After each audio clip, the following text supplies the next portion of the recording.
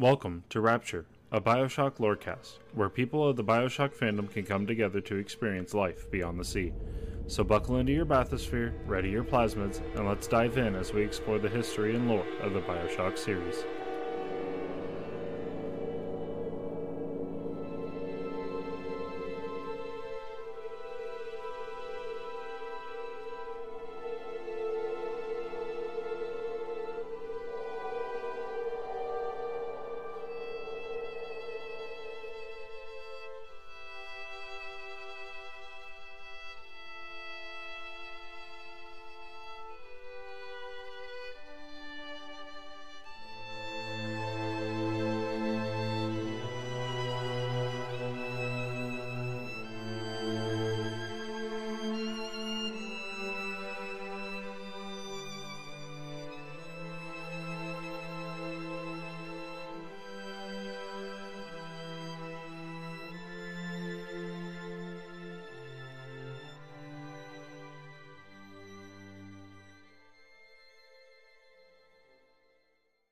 We are live. Welcome to Rapture, a Bioshock lorecast. I'm your host, Bakari Kent, with my co-host, Twisted Vice. and today we have a special guest with us. Medievalzombies. I didn't know you were recording already, okay? The whole time. Well, that's where I was like, Oh, I'm keeping it in that beginning. Oh, this is all staying. What do you mean? This is important information. well, that's why I was doing the bells, because I thought you guys weren't recording. Go ahead and say what your name is. No, we're not doing it. We're gonna fucking... Nope. Not starting over. God damn you. Yeah, it's Welcome to fine. the club. You want to laugh at the jokes through the episodes? You're one of them now. I was thrown out of the loop. But We've got our good friend here, Medieval Zombies, with us. The other Bioshock, I wouldn't say expert, but she knows her shit when it comes to Bioshock. She's also the other one that got Valkyrie Kitten into Bioshock besides myself, so she's here. What's the episode about, dear? This episode is about everything that we have had over recently. All the past episodes. This is quite literally our opinions, what we liked, disliked about everything that we've learned so far. Also about how Medieval Zombies got into it. I think that's what we'll start off this episode with. What got you into Bioshock? How did you learn about Bioshock? funny enough, it was my own fiance. I remember we were in high school. I think Infinite had just come out, but I can't remember. I saw the game. I was intrigued by the Infinite artwork, but when we started playing, you're looking it up, I can see it. When we started, he told me, you may be interested in this game, and it was the original one. It did not come out when we were in high school. It was 2013. I had to remember, okay? We Shut up. graduated 2020, 2011. 2020? 2020? Oh, Oh, damn. We young. 2011, sorry. God, I feel too old for to be that young then. God damn. Man. All right, no, I remember now. It was, we were playing a game. He knows I'm afraid of scary games, and mostly because I cannot stop watching. But as soon as something jumps out, I am out of my chair. My ass is out of that room. But then I'm still looking through the door to see what happens. See, I'm kind of the same way with scary games. When I was a kid, there was a game that used to come out. It was called The Suffering. Basis of the game was you were a prisoner trapped. Basically, I think it was like in purgatory was the whole thing of it. But you were in prison, and all these monsters started like killing people in the prison. And each monster was represented by the way that they were killed in prison, like lethal injection or gas or electrocution. Each monster had a representation of how they were, killed. So there was a scene towards the beginning of the game where you go into a bathroom, and when you open up one of the stall doors, like two monsters are standing right next to you. There's no one in there, and as soon as you open up the door, they just pop up right next to you. I remember playing the demo for that. It scared the absolute piss out of me so much that I got up, turned my Xbox off, and watched TV. My dad from the other room went, "Are you okay?" And I went, "Yeah, just, got bored of the game." So, I understand the scary games. That almost sounds like me and the first time I watched you play Dead Space. The scene with the baby. Oh, and Dead Space 2? Yes, where the lady's, trying to get the baby to come to her, and it's like, oh, that's so cute. Baby explodes. Like, what the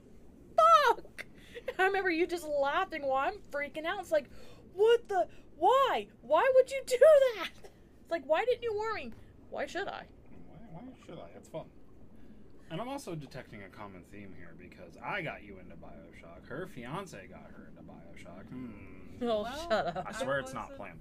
I wasn't much of a video game person when I was younger. I mean, I did play the basics. I played the original Spiral. I remember playing. We used to have the arcade, the original arcade system in my house of Mario. But I remember playing occasionally a game, but I wasn't into it. My fiance was huge into games, so I wanted to spend more time with him. He introduced me, and instantly the main opening, hearing the theme, seeing the atmosphere, the water physics, even then it had a little bit of a lens flare, it seemed like, and it just drew me, and he just kept playing it, and he had me play it, and I didn't know how long time went by before I was like, wait, I need to go home. See, I remember when you showed it to me, the first one you showed me wasn't the original Bioshock. It was Bioshock 2, and you had it. I remember we were upstairs, and you're like, oh, I got this game. I think you would love it. You need to try it. And it's like, okay, but this ain't the first one. You got to get the first one first. This is the second one. Okay, I'll try it. And I've been hooked on it since then. Like, jeez, I played the first and second one before I even met you, I think, and had them played and beat, and that was probably when I got the big brass balls achievement in the second one. I still am mad. Way before I even met you. Still mad. I actually, that was like a year before you and I started going out. Yeah, I think so. Quite literally, that was our sophomore year. Yeah, that's what I was thinking about. Yeah.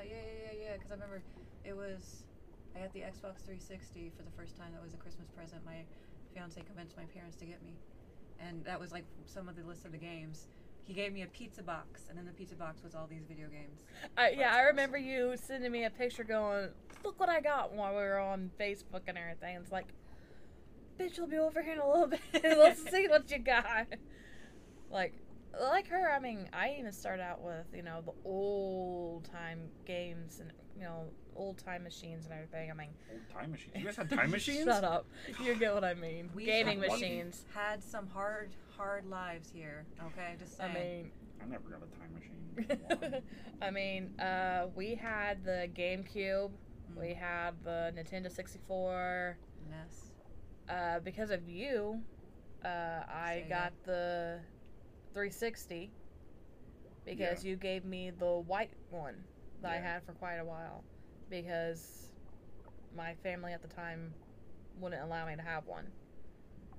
So I just had an extra one laying around that I wasn't using no more because I bought an Xbox One. Yeah, I mean, but yeah, I mean, we've all got a background, I guess, in video gaming. Probably I might be the most veteran gamer out of all of us, though. Yes, very much so. Here right now. Yeah. I mean, and I remember growing up, going over to my aunt's house, and she had an NES hooked up, and we would play Mario, we would play Duck Hunt, we would play Family Feud. I had this dumb Fisher-Price game that was like a match game, where you had to like match the shapes into the holes, and there was no other way you could do it because it would only fit in those, and Did you ever actually play the original Lion King game? No, I never had a Sega growing up. Our daughter has it for her Switch. Yeah, the original Aladdin too. Oh God. Yeah, I never played those growing up because I never had a Sega. We were more Nintendo, Sony, Microsoft above Sega, I guess. See, we also never had did the basic computer stuff too. See, we had a computer too. We did, the same. See, the games I grew up with is, oh my God, the first and foremost one, Mortal Kombat. Oh, jeez. Like, oh my God. I know my brother, sister, and I always would have like a tournament of battling each other kind of thing. Going against each other on who was better and everything. Like, there was that, the old NASCAR games. Oh my God, I had NASCAR 98 for the N64. Like, there was those. Pac-Man. The Pac-Man. We had the Pac-Man too. I had missed Pac-Man. I actually missed that. I used to get so bored playing the NASCAR games by myself that I would drive backwards on the track just to fuck people's cars up. Then I'd turn it off because I was bored. And then as we got older, let's see, Tony Hawk. Tony Hawk was another one. All the Tony Hawk games. All the remember the football Resident Evil games. I can't remember the name of the actual Madden. game. Madden, yeah. See, we had the one Madden I remember having the most was 2002, only because I think it had Dante Culpepper on the front of it. I don't know. But I definitely remember it being 2002. And that was the one that we played the most. And we never got another Madden game after that. Which is funny because we were just received a bunch from a friend For the Wii. Yeah, for the Who plays Wii. Madden on the Wii. I don't know. I noticed there was some Wii games over there. And then let's see, I also had a habit of playing Resident Evil on my GameCube. Resident Evil 0 was my all-time favorite. Is that like fireworks or a gun? I know, the only Resident Evil game I grew up playing was Code Veronica X. Never played it. And I never even played it through all the way. I played like the first 10 minutes of it and got bored because I didn't know what I was doing. And see, you know I'm obsessed with Resident Evil, the movies. I own all of them but the brand new one. Yeah. I do not own that yet. I will own it at some point. But I haven't played that one at all. And I know I need to. Another game trilogy, I guess you could call it, that I was obsessed with. Whatever. Legend of Zelda. Oh, jeez. Yeah. I played Twilight Princess, and I love Twilight Princess. Twilight Princess is my favorite. I didn't play any before that. Yes, I know I'm going to have people who are going to be mad at me for it, but it was the graphics. I did not like the graphics before that. Guess they what? sucked for me. You played the I mini-cap? never played a Zelda game before we had a GameCube, and then they come out with the bundle with the GameCube that had the Zelda disc that had Zelda 1, Zelda 2, Ocarina of Time, Majora's Mask, and the Wind Waker demo on it. And that was my first ever exposure to the Zelda games. Seriously. Seriously. And now we own the one for our Wii's. And our Wii's, our Breath of the Switches. The Wild. Breath of the Wild. Yeah. Yep. Still waiting on two. Mm-hmm. But yeah, that was my first experience into Zelda. That'd be great and all if this was a video game podcast, but Yeah, I think we should yeah. be talking about BioShock by now. Yeah, Got yeah. a little off topic on a tangent, but Okay, but all right. Since we learned how you started out with BioShock, let's go with who's your favorite character? Julie. why? I don't know why. I love bees. I love her firmness when it comes to the trees. Just finally the scene where Andrew Ryan is calling to her, the way he sung her name, the way she reacted to it, that whole scene just sticks to me more than anything else. And I mean, I remember her one of her audio podcasts, and she was talking about bee spit for when they were trying to get the bee plasmid, and you had to go to the farmer's market, and you came across in one of the vents there, and in front of the doorway, I remember there was the diary, and she goes, "That's right, baby. Your mama's gonna get some bee spit or something to that degree." And it was the vibrancy in her voice. And I don't know, anytime I think about her, I just remember how much emotion each of the characters, when they were either talking to her or how she was talking back, how that was going. And even when she was dying, she was still like, okay, I need to save my forest, I need to save the trees. So as she was dying, she still made time to put down the code. And for years later, I still had that code memorized. I can't remember it now because I'm on, right now we're replaying other games, which I'm not going back onto so we don't get into a tangent. But she was always my favorite character. Okay, so that's your favorite character. Now, who is your least favorite? Sandra Cohen. I think it's a very complicated thing with that. I kind of between Sandra Cohen for the first one, and then honestly, you're gonna be mad at me, Elizabeth. No, because I understand. Elizabeth, as I said in the very first episode, Elizabeth is another one who I kind of can't stand. It's just... We've talked about this, we have. Yeah, we've talked about it. It's just something about her that is kind of like, it gets slightly annoying. She is an amazing character. What they could have done, I think it was just more of the same premises was already done in 2. Yeah. And With even better, Eleanor. Yeah, with Eleanor. Well, Why did I want to say Elliot for some reason? Well, look back though at the release cycle for Infinite. The initial trailer that came out for the announcement with roses. was completely different than the final Yeah. product.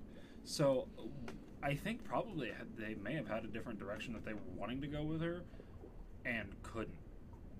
Or something happened that they couldn't go that one direction that they wanted to go with her, so they had to go that other direction. I remember that trailer. Yeah, I remember seeing what almost seemed to have like some sort of psychic powers that included the roses, and I was excited about that because I wanted to see what the fuck they were going to do with it. And then we were introduced to a woman that her powers are awesome, but it can only be used as an assisting. Yeah. And that's what it circled around to her getting. And I know there's probably people out there is like, well, if you look at it in this way, yeah, but if you look in the other way, it's the whole symbol of her going from one point to another point and realizing what's going on with that. And it's neat, but to me, when I looked at her, I just kind of saw a pale Eleanor Lamb who was given this power, and I was like, yeah, call me. As soon as he's called, she just immediately stabs a splicer, kills here, throws fire plasma, annihilates them. You call her and to help, and she clears the field. Eleanor sees more chattier. You can get a combo from her, yeah. With Elizabeth, you can get emotions, but the emotions are one thing if it doesn't do anything for the main character you're playing as, I guess. Yeah. Although they did have that scene, or is that Last of Us? With the guitar. No, that was no. They did. No, that's an Infinite. Down in That's when they're in. Where they were trying to get the kid out. No, I know where it's at, but I've been doing just so much research on just BioShock, the first one, that my brain is currently not full of anything. I knew it was something with Troy Baker playing guitar and singing a song, but I couldn't there remember. were 2 incidents with that. I was gonna say I couldn't remember which one it was. That's why I'm looking back and I was like, God, how many scenes was that now in Infinite where they had that exact thing? That's when Booker's they're downstairs, like in a downstairs basement kind of area, and Booker grabs a guitar and sits down, and then Elizabeth starts singing. That was to get the kid out. See, I don't remember that part. Well, they came down and saw a kid run back under because he got spooked, and they were walking, and she was singing, and she put an apple on. Oh, that's right. Yes, that's right. That's what it was. Like I said, I've just been doing nothing but the first BioShock research. So you're good, BioShock. Just to be letting it clear, my system of it is my favorite to least. BioShock 1, BioShock 2's DLC, Minerva's Den, BioShock 2, BioShock Infinite's DLC, Burial Sea, and then BioShock Infinite. See, I love. Okay, I'll be honest. You're entitled to your opinion. I It will may be wrong. I will be absolutely honest. Other than the DLC for BioShock Infinite, and it's only the first DLC, I haven't played any of the other DLCs for any of the games. Yeah, part 1 was better than part 2 at Burial Sea too. I haven't played this part 2, and I have not played Majora's Den. Whatever. Majora's Den. I think you're stuck on Majora's Mask there. Apparently so. But mine, like I've said before, has been first BioShock, Infinite, BioShock 2. Because it seems like 2 is just a repeat of 1 to me. Yeah, well, no, it's I don't want to get onto that discussion. That's going away from where we're going. I have so much to say on that, but I'm going to hold it back to keep it going. Alright, since we've got pretty much a background of that, let's get talking about all of our past episodes. Well, first I want to pose a question to you, Medieval Zombies. Andrew Ryan. You weren't part of our discussion for it, but I know you've listened to the episode. And probably you've heard the part where I've talked about how Andrew Ryan, because the government wanted his forest, he basically burned it all to the ground. Yes. Do you think that Andrew Ryan is just basically a giant child? Yes. Or do you feel that there is some basis of reality that he is living in where he feels he is right to his core, that he even believes that he is above government rule. I do think it's both. As weird as that may seem, it's just, I think with the background that he had, it did mess with him to where he's finally able to be free with what he wants to do. As a kid, he had all that rough stuff, and then even before Rapture happened, he was being watched. KBG, all of that, they were watching him. So now in Rapture, he has the freedom to actually do what he wants. He has the power. He can do what his inner child wants, and he is governing his own city to his degree. But at the same time, if you were to tell someone that they colored blue in a red spot and they said no, and then you recorded it or you videotaped it and showed it to him, they would still say no, I don't remember that. I think he's one of those ones where he's so stuck in his own head with that he cannot process what anyone else for it. He's so trapped in his own thoughts that he cannot possibly think anyone else's thoughts. He can't see from their point of view. So what did you think about when you found out that instead of letting the government get a hold of that forest, he just burned it? Like, did you think he did the right thing, or do you think he could have done something different? I don't necessarily think it was right to burn down an entire forest, but again, he like she said, he is stuck in his own head and his own ways, and it's that mentality of, well, if I can't have it, then no one can. I mean, yeah. It was his. To have somebody come and just take it away from you, I mean, you see that in today's society anyways. I mean... Right, and again, that's still that whole, but if I can't have it, then no one can.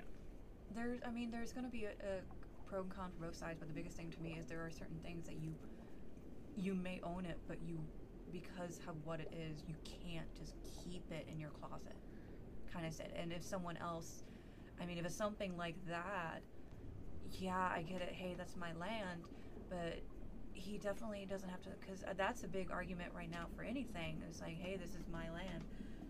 Okay. But it's just someone cutting down the world's oldest tree.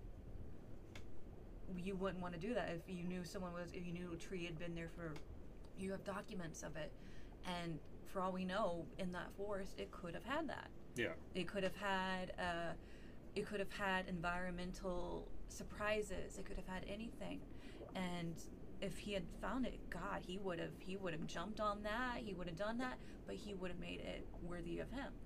He wasn't going to do something if it wasn't for him at that point. Yeah, and I feel like that's his whole mentality throughout. You see it a lot in BioShock, especially with the building of Rapture. He wants to be away from the public eye. He doesn't want people watching him and seeing what he's doing.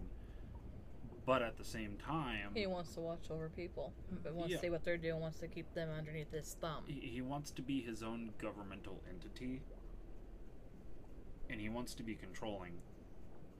But he doesn't want to, I feel, impose the ideas of the big governments.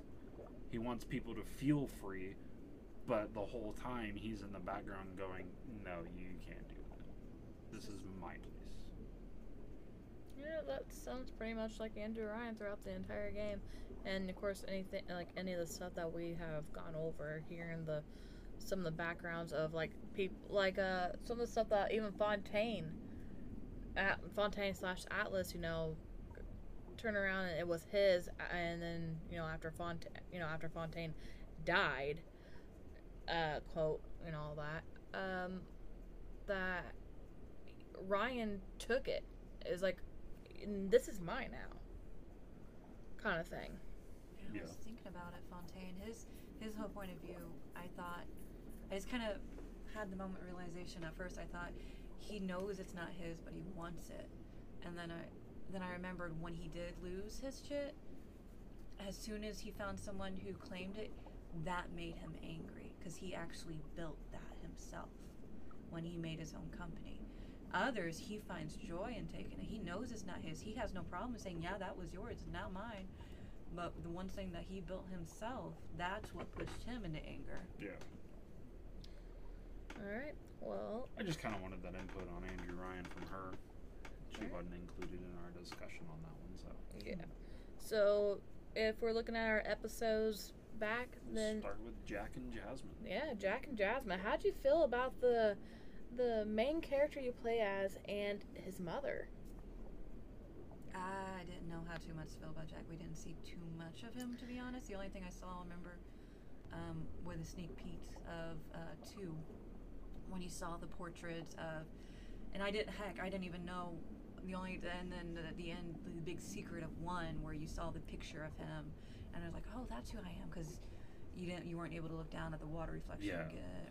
There wasn't no mirrors to see your face or stuff like that. And I didn't even really know about the tattoo much until 2, when it was almost like religious paintings of his tattoo with the chain broken on his wrist, and still in his sweater. You could see a bit of the sweater on his arm. They still kept that. I love that bit. How do you feel about Jasmine selling Jack to Fontaine? Now, this is something that's going to be discussed later on. I know it is, because it's relevant to plot information for another game. But BioShock Infinite stole from BioShock 1 with that. I mean, so, yeah. Just saying. I don't really think there was an original thought in BioShock Infinite. Well, I think what it was is Infinite had, like, he probably replayed 1, and then he had 1, but he wanted to do something greater with it, and that was supposed to be Infinite. But the problem is 1 was already made. Yeah, I think it was. He wanted to, like you said, he wanted to do one better.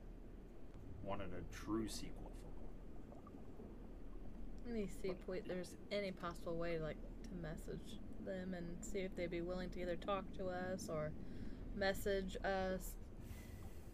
I know. Good luck with that. I know it'd be a lot of work, but hey, you never know. There's That been is people true. out there that's been very lucky with this kind of stuff. I did get a hold of one of the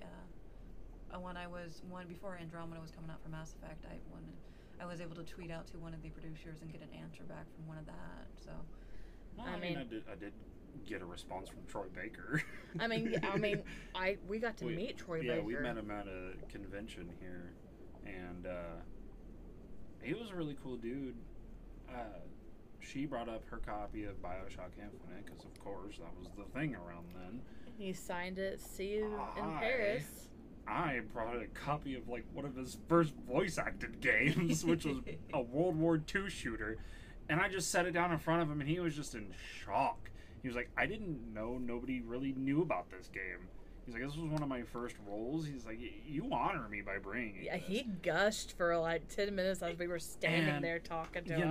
It was cool because, it brought that feeling back to him. And he was like, oh, I remember this. This is awesome.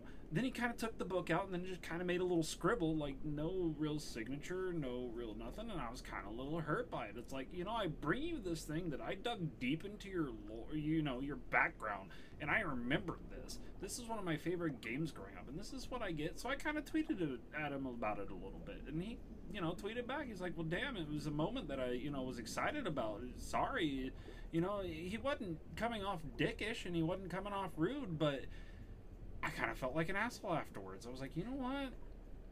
He is right. I kind of do feel a little bit like an asshole because he did have a crowd behind you. I did have a crowd behind me. Actually, well, no, there were a few people behind us. There was a few, but surprisingly, he didn't have a big group. But also at the time, there was other big name people there. I also think it was more or less he was just so taken aback by someone remembering this game that, he just kind of overwhelmed real quick. Like, here you go. I'm like, I'm glad someone knows this. Just excitement, really. Excited walrus. Didn't really know what to do with it. Although I really kind of wish I would have gotten a quote from the game from him or something. Kind of like how I did. He did on hers. Yeah, because I got for mine. He signed it. See you. What was it? See you in Paris. Love Booker. Yeah. So you see that? I just think of the movie. I sit there and say Booker, and her dog's head pops up. Yeah, and he and I even kind of had a small conversation about the game itself too, about how he the game in reference, by the way, is Brothers in Arms: Road to Hill 30.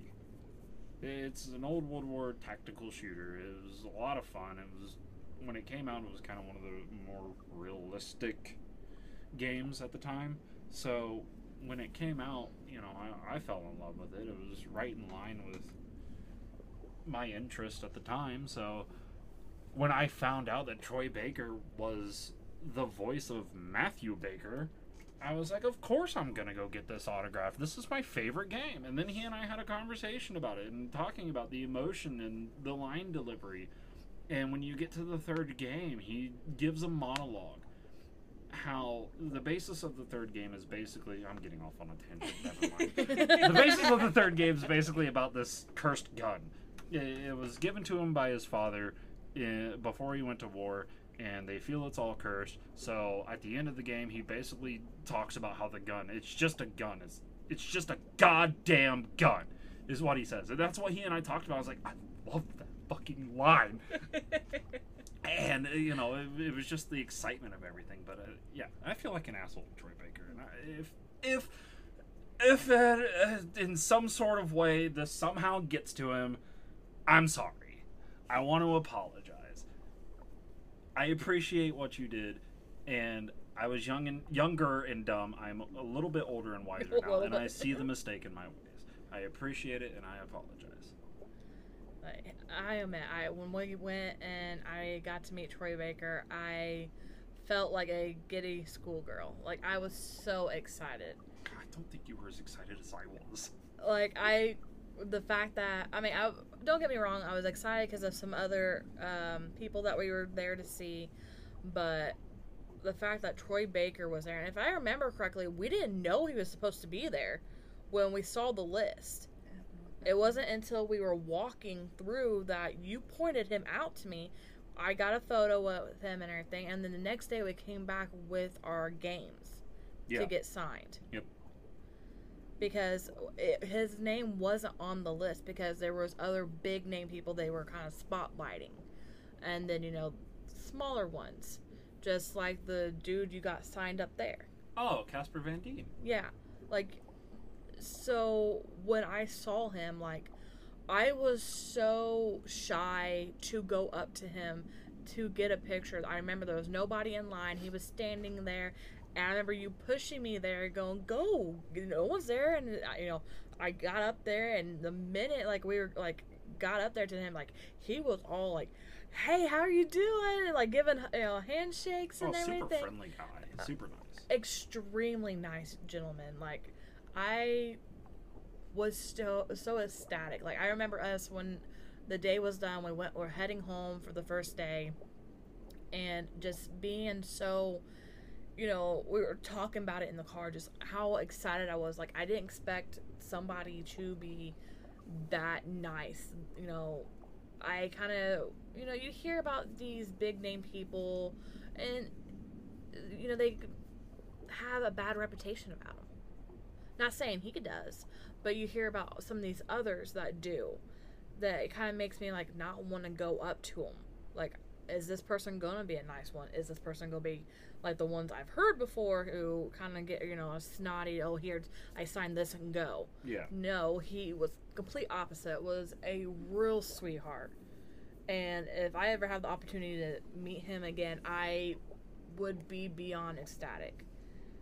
Like, honestly. And, you know, it's gotten to the point that any other, you know, games or stuff that he's in, we're like, oh, that's Troy Baker. Yeah, I'm trying. As you were talking about meeting him, I was trying to remember probably what was the most recent release around that time, and I kind of want to say maybe it was Arkham Origins. I think he it did was. the voice of the Joker in Arkham Origins, and I think that was his most recent release around that time. What year was it? 2012, 2013. Yeah, I believe so. Our lanyards, I still have them. They're around here somewhere. It's wherever Mark and them were in here. But it's just, you know, amazing. So if 2015, that's when it was. was. So if any of you listeners ever get the chance to meet Troy Baker, and you're shy and don't know whether or not to go up to him, like at a convention or whatever, I will let you know this. He is the sweetest guy. Take the opportunity. Go up and talk to him. He is more than happy to talk to you. He took a good 10-15 minutes out of his time to talk to us. And it was a legit conversation, not one of those hurry up kind of conversations. He was actually giving you feedback of how he felt when he did those, you know. It was just beyond amazing. But anyways, so Jack and Jasmine. When you for the very first time, you know, open up BioShock, you got the beginning, he's on the plane. Heard his voice. Heard his voice. Plane goes down. Mm-hmm. So you kind of see how everything's progressing. You have this idea of what you think is happening, and then everything's thrown for the loop. He finds out that Jasmine Jolene was his mom later on in the game. Andrew Ryan's his father. How did you feel about that? The first time I played it, I didn't fully comprehend what was going on. Like, I remember the scene, and you hear being told what Jasmine had done, seeing her murder playing out, and then it came to the big reveal of how it was connected to your character. And I admit, at the first time I played it, I was in such a rush to go through because I thought I was being timed because of the warning lights. At the time there was so much going on. The place was, I thought, was going down. I didn't really look through everything for the first time. I picked up the autofile, played it, went through. I didn't really look at the connection chart they had going on with the board, the pictures, connecting them to your character, and I didn't fully comprehend it. Aaron had to later go back to me and go, "Hey, did you really do that?" And I'm like, "I'm sorry, I was on an adrenaline rush. I was going through, I thought I had to kill someone." Basically just hit the ground and took off. You technically did. Like, how did you feel about that, him having no choice but to kill his father? His dad not giving him that choice, but saying the code words, "Would you kindly kill me?" Pretty much. And you taking the golf club and beat the fuck out of him. Yeah, but you gotta remember that is also psychological conditioning that was imprinted on him since he was a child. And see, Andrew Ryan knew about it. He didn't at first, but he slowly caught on. Just like he close to the end, Andrew Ryan realized, that's my son. Instead of trying to, stop the conditioning, he uses it and has his own son murder him. But it also goes along with the tattoos that are on Jack's wrist. A man chooses, a slave obeys. The code phrase, "Would you kindly," cements him into that a slave obeys category. That's why Andrew Ryan did it. That's why he said, "Would you kindly, basically kill me?" Because he's giving you the choice as Jack. Well, you don't really get the choice. It's all a scripted scene. You know what happens anyways. But he's poising that choice to Jack as, I'm using this code word, but you're your own person. Do you follow this? Do you obey this? Or do you choose your own path in life? Do you choose? Are you choosing to kill me? Or is this code word, are you obeying to kill me? Do you think Andrew Ryan purposely turned off the Vita chamber, or do you think he didn't realize that it wasn't working? I think he turned it off on purpose. What about you? I think he did. I feel like he turned it off on purpose for the simple fact of Rapture's already in its descent. It's already declined. It's on its final legs. It's gonna happen anyways. He's gonna go out his way? Yeah, what's the point of him sticking around? I kind of thought it was similar to exactly burning his forest down. Yeah. kind of similar. It was he was destroying everything he'd created. He wasn't going to let anyone else have it. But this time he went with it. He went down with the ship. Yeah. So. Because there was nothing else. I mean, this was what he put all his heart into.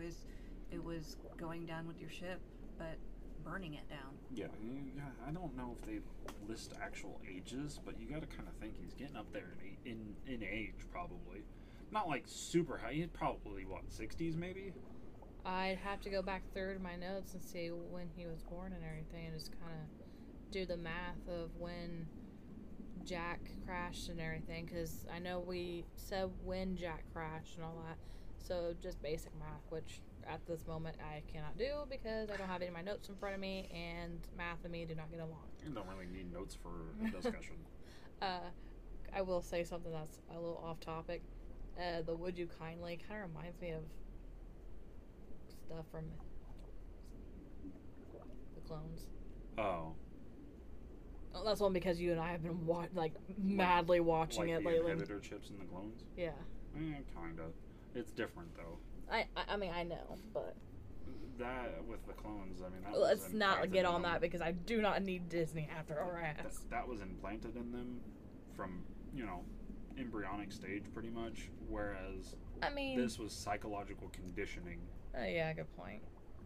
Like, I don't know about you, but listening to the audio diaries of when Jack was not a baby, but when Jack was little and hearing him not have a choice but to murder the puppy he had, that was kind of slightly heartbreaking to me. It's like, okay, I know this is a video game, and I'm just hearing it, I'm not seeing it, but that's still heartbreaking.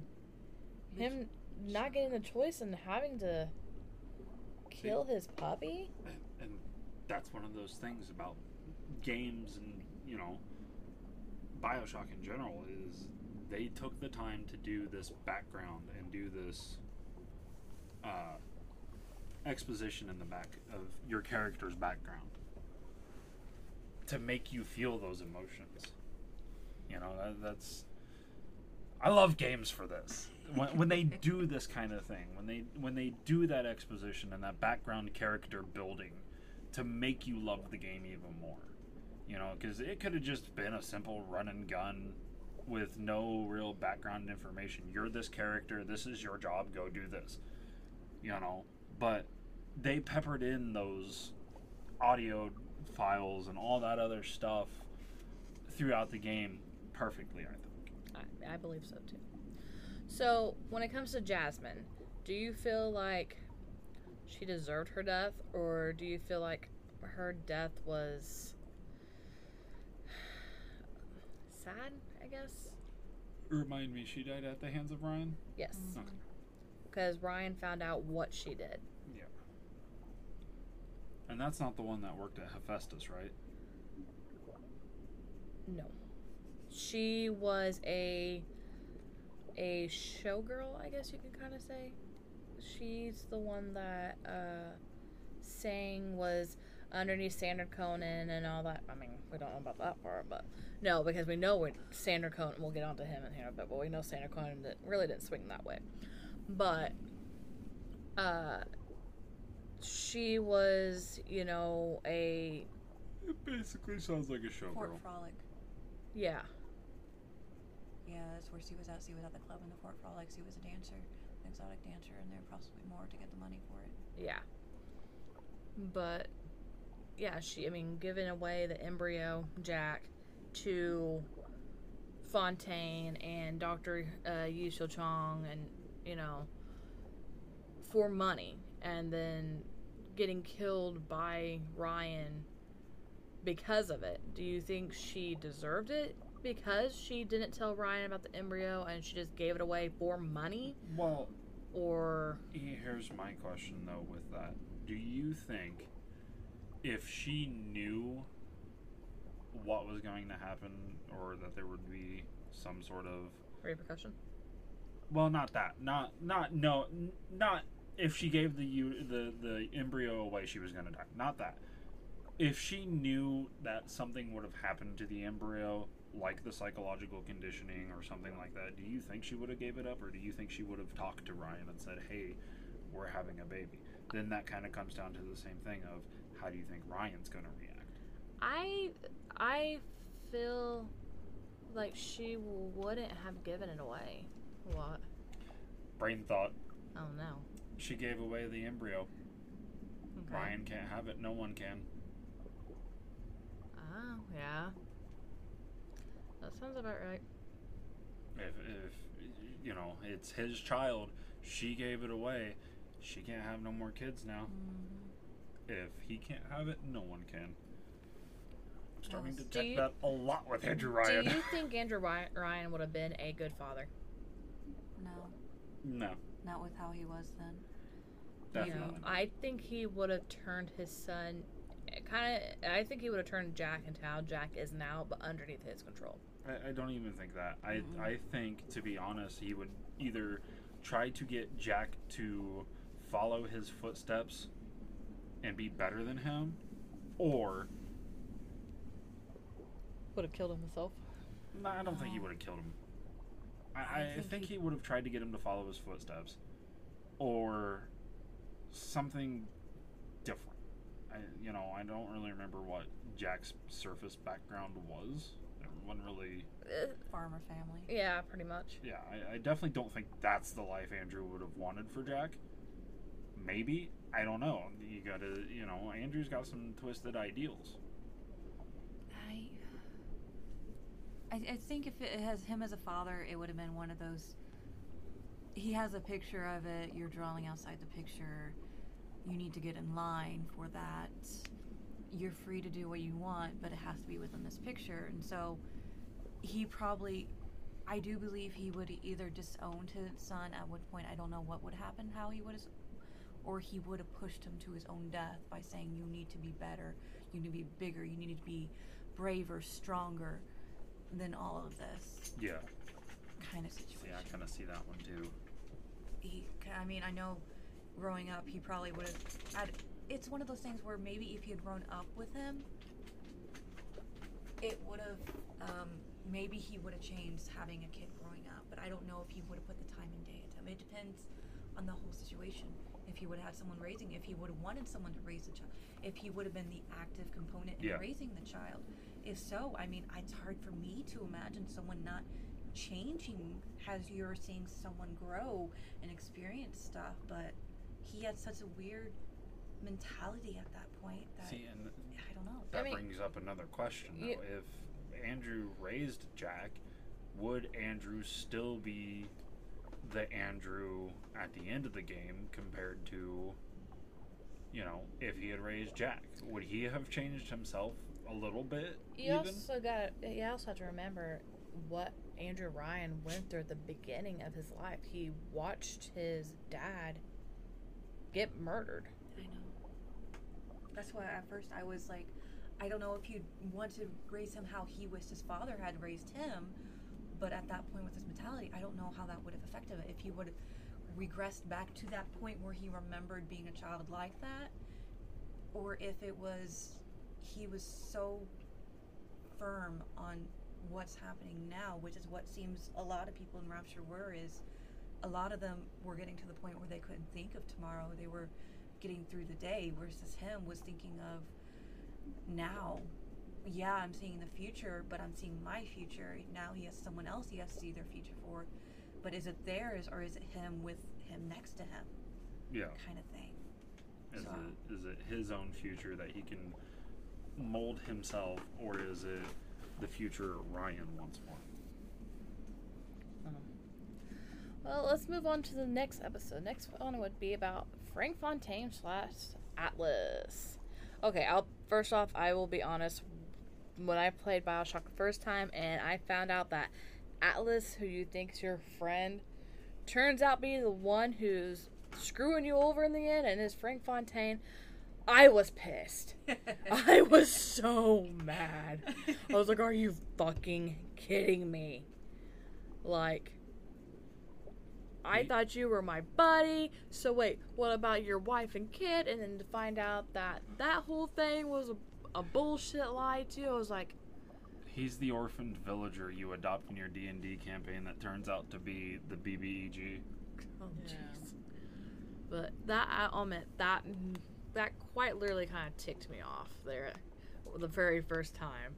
As I play it now, like over and over and over and over, it's like, how the hell did I not realize that? Like, there were so many hints. Yeah, I was gonna say, how did I not realize it? It's been a minute since I've played through the BioShock games, and it's definitely been a minute since I've pretty much played them, is where I was trying to say. It's been so long that I really don't remember a lot of the, like, story flow for BioShock. Like, I remember enough to remember things, general knowledge. That's why you're doing all the research. But I remember enough to know basic knowledge of BioShock, but don't remember enough that I've paid attention to those little minute details of, is there hints throughout the game that he's not who he says he is? Is there, in his tone of voice, is he saying something some way to, lead on that he's not who he says he is? There were audio diaries, but you don't get them till after the game. But depending on, God, imagine if your bathysphere had come up in a different part of the town and you got a hold of that beforehand. I mean, he had to plan for this stuff before all of this. Oh yeah. I mean, we already knew he did, but I mean, he's the reason why your character Jack is there in the beginning. Yeah, anyway, say all the way down to the plane crashing at the exact lighthouse. Or the one audio diary, where he breaks character. He's so confident in himself, and he's talking about it, and then he gets interrupted, and he tries to slip back into it. If that audio diary had moved, someone had already picked it up, or maybe the body got into the water and washed up somewhere else, the implications that could have done. I mean, anyone else who'd found it, God, at that point he was in the middle of the war. There was still stuff like that, little slips was probably in the game. There were little small things that he could not. I mean, he did that and he left it there. So he's not as smart as he likes to think he is. He is incredibly smart. Or do you think maybe he did it on purpose? Because he knew nobody was sound of mind. Either that, wanting to get caught, or nobody would challenge him. He's already in a war with Ryan. Yeah. He's already going against the top dog. Everybody else is already pretty much spliced up. Yeah, who There's else not is really going to challenge him? sane people anymore. Besides Ryan, who else is going to really challenge him? So Booker. Do you think maybe he might have did that on purpose with that slip up and left it there? I don't think it was more of a purpose waiting for someone to find it as much as he was cocky that at that point there's nothing else he could do.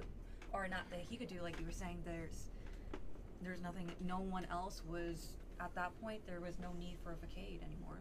What about, though, down to the whole planning aspect of everything? What if it, just happened to be one of them planned things that he kind of, not necessarily planned for, but he did it on purpose. He did it on purpose to, say, leaving it where it was in hopes of maybe someone would catch him. Okay, I see where you're going with this. He wanted someone to realize how big he had been into it, how much he had planned, and Yeah. okay. Maybe he did the slip up on purpose to be like, haha, I'm still alive as Frank Fontaine. You didn't know it, but here I am. Come get me. I can see him doing that, but I see it more of like when the good guy has been captured, the villain making his monologue. It was I all this time. I planned this. You fell into my dastardly trap, and then he goes in big detail for it. Yeah. I don't know. I don't see him as someone who would leave little hints along the way. I don't know. I still kind of like that. I feel like he left it on purpose. He could have. Just to see if maybe someone could challenge him. How do you feel about his background and how he wormed his way into Rapture? I find that funny. I really do. To me, he's a pretty interesting character, and his whole thing to me is wonderful. I love it. I usually don't, I admit, but something about the fact that he can put on all of these different faces, these voices, and he could become anyone and anything, and he chooses to go down under the water. Yeah, I mean, he had a background in theater because of how he grew up. So seeing him switch from one character to the next, he had all these Just second other nature to him. Yeah, he had all these other names. He even He had fun with it. That's what got me. He even went down with, accents. I mean, as you first meet him, he's got the what was it, Irish accent? Yeah, Irish. Yeah, it's just so hard to believe that how he was able to go about doing that, and then how he wormed his way into getting Rapture by killing off the actual Frank Fontaine and took over as him, and then got buddy with Andrew Ryan to be able to be there in Rapture, and then almost seems like right off the bat started flipping everything to where he was making a profit off of stuff that shouldn't be there in Rapture at the beginning. Seeing that comes back down to the whole start of the war between him and Ryan was because of the black market stuff, and that again goes to that mentality of Ryan's of, if I can't have it, nobody can. But see, he wanted control of everything in Rapture. Fontaine's got a black market coming in illegally. If you remember at the beginning, though, Ryan, he knew about the black market, but it was still under control. It wasn't too outrageous that he kept an eye on it, but didn't care about it as much until it started getting so much out of control, and Frank Fontaine started, trying to turn everybody against Ryan. Is when Ryan's like, no, I'm stopping this right here, right now. I'm taking over. This is gone. You're no more. And then, So basically, someone came along and tried to out Ryan, and Ryan didn't like it. Exactly. It's kind of weird how he takes over these people and tries to pretend to be them, but he knew there was no way to do that with Ryan, so instead he wanted to be someone else taking his seat instead of becoming the person in the seat.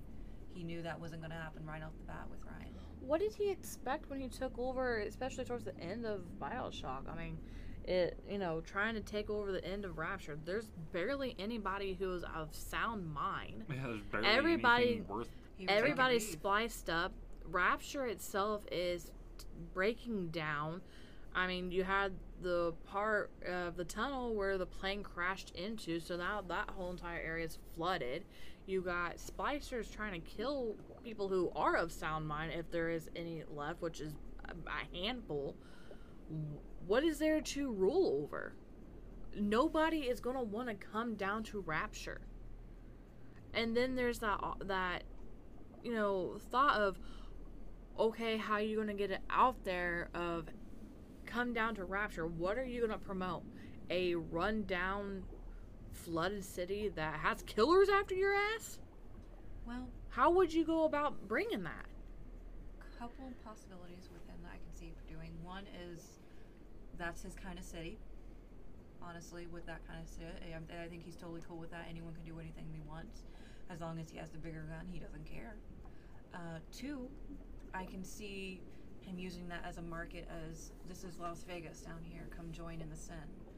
3, I could see him doing basically the bad ending and bringing Rapture up there and trying to do it. I mean, at that point, there's even the 4th one where he's corrupted, he's seen how fucked up he could make it, what he could do, and he leaves. At that point, he has the option. No one would be to stop him, which was the biggest issue with Ryan. He was stopping everyone from leaving.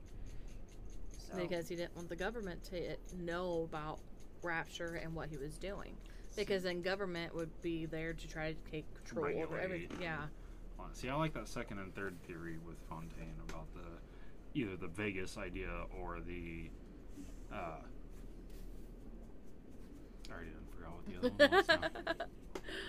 To be fair, I do too. To be fair. I was like, these are.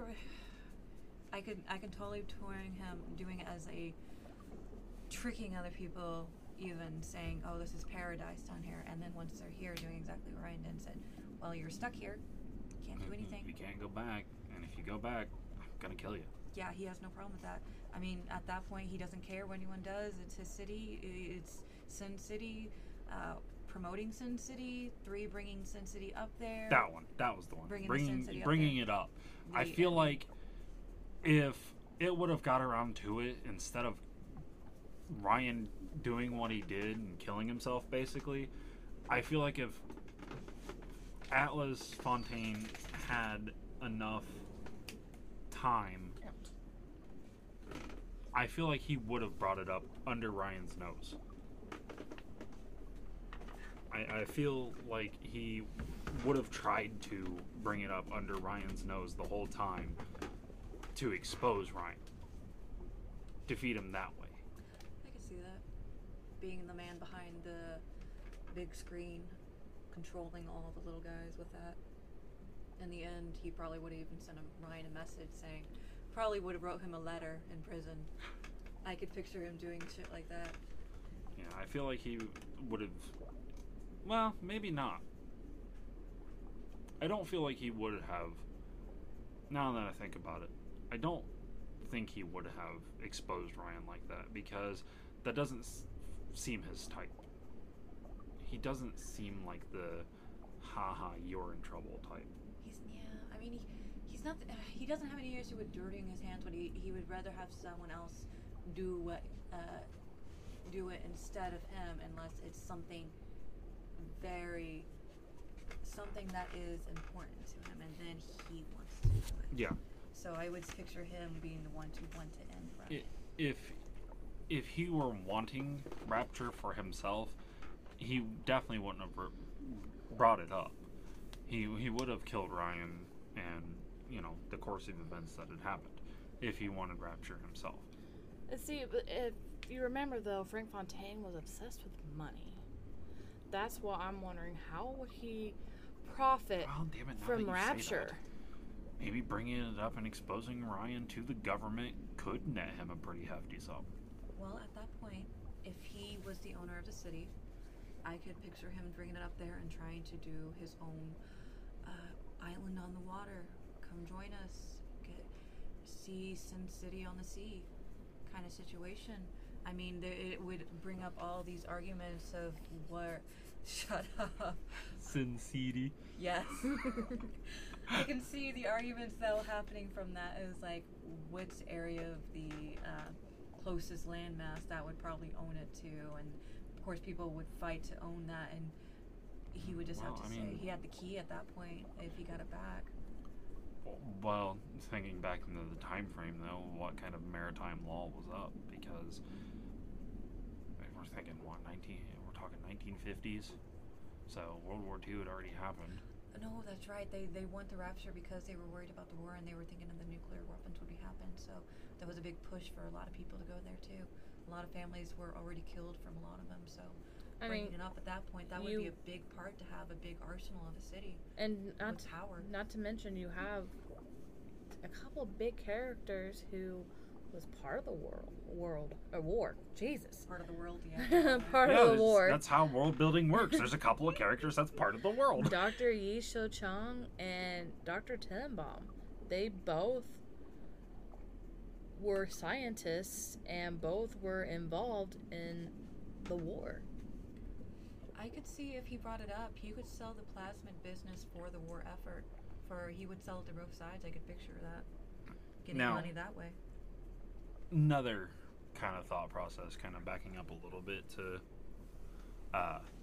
Ryan, do you think maybe he saw the war coming and decided to duck out and build Rapture? Yeah, I think it's something that's been in the back burner of his brain for a while, and that was the final push that said, maybe if I do this, with what's happening, enough people would actually do it. He'd probably, I mean, from the sounds of it, he'd been stockpiling all this stuff to do this final push on his big dream, but something was holding him back, and hearing that was happening was just what he needed. Yeah, approaching war would be like, hey, you know what? I'm gonna get the hell out of Dodge and build a city underwater. Yeah, I mean, he'd been keeping tabs on a lot of different people. He already had ideas of who he would like to bring, and then all this happening, and heck, with what was going on, he was probably worried he would lose some of those people even, so he was probably already trying to think of getaways for them. Because, I mean, with how smart, with how brilliant they were, he wouldn't want to lose that. Yeah.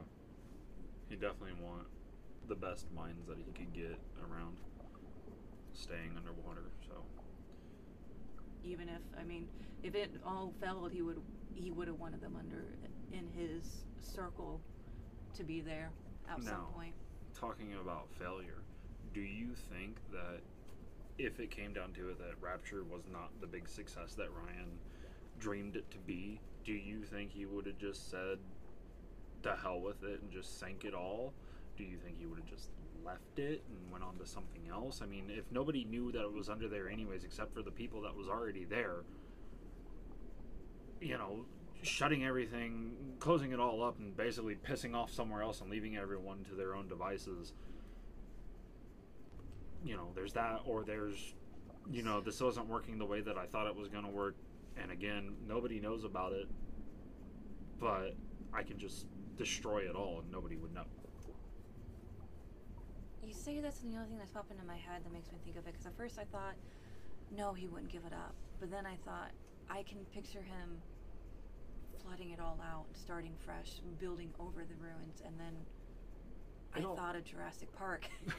I don't think he would build over the ruins per se, for sure. I do think, yeah, he probably would flood it for sure, but I do not think he would rebuild in the same spot. I don't. I wholeheartedly do not believe that he would pick that exact same spot to build.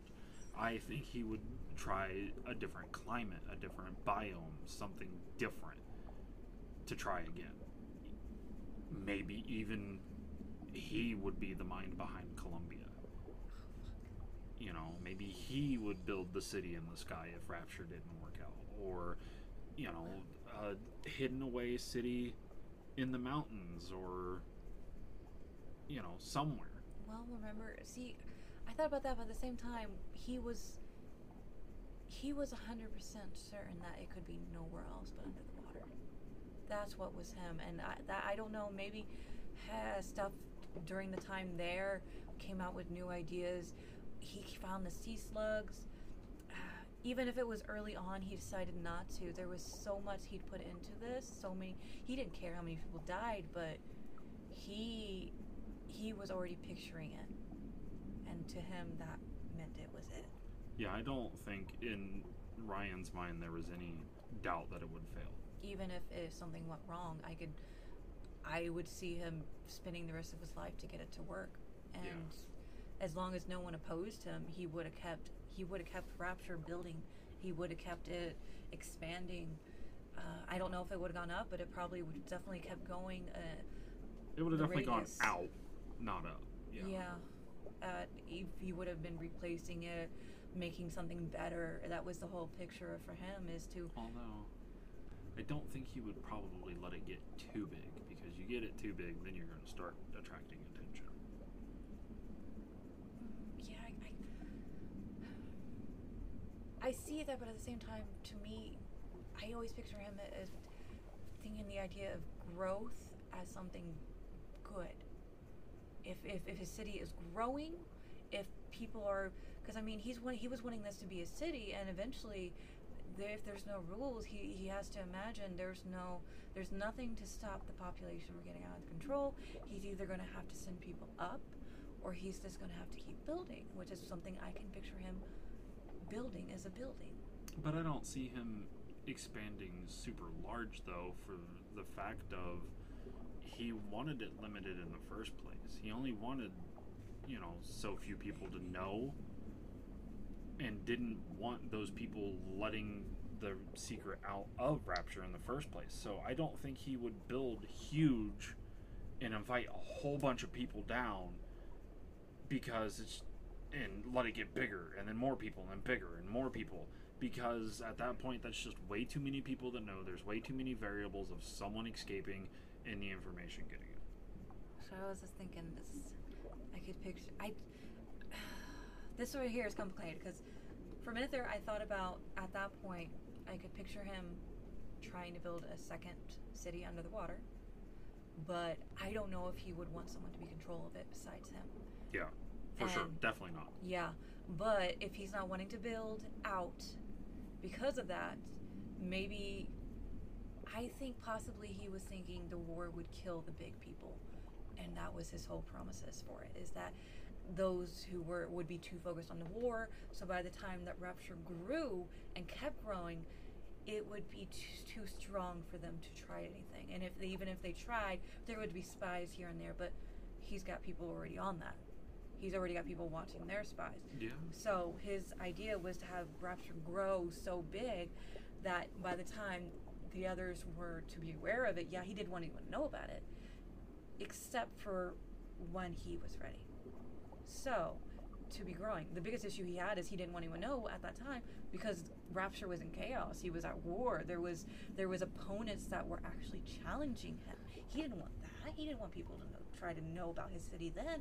He wants them to know about the city when it's at its peak, when it is strong, when it is something that people would look at and want to be part of. That was like his big thing, I always thought.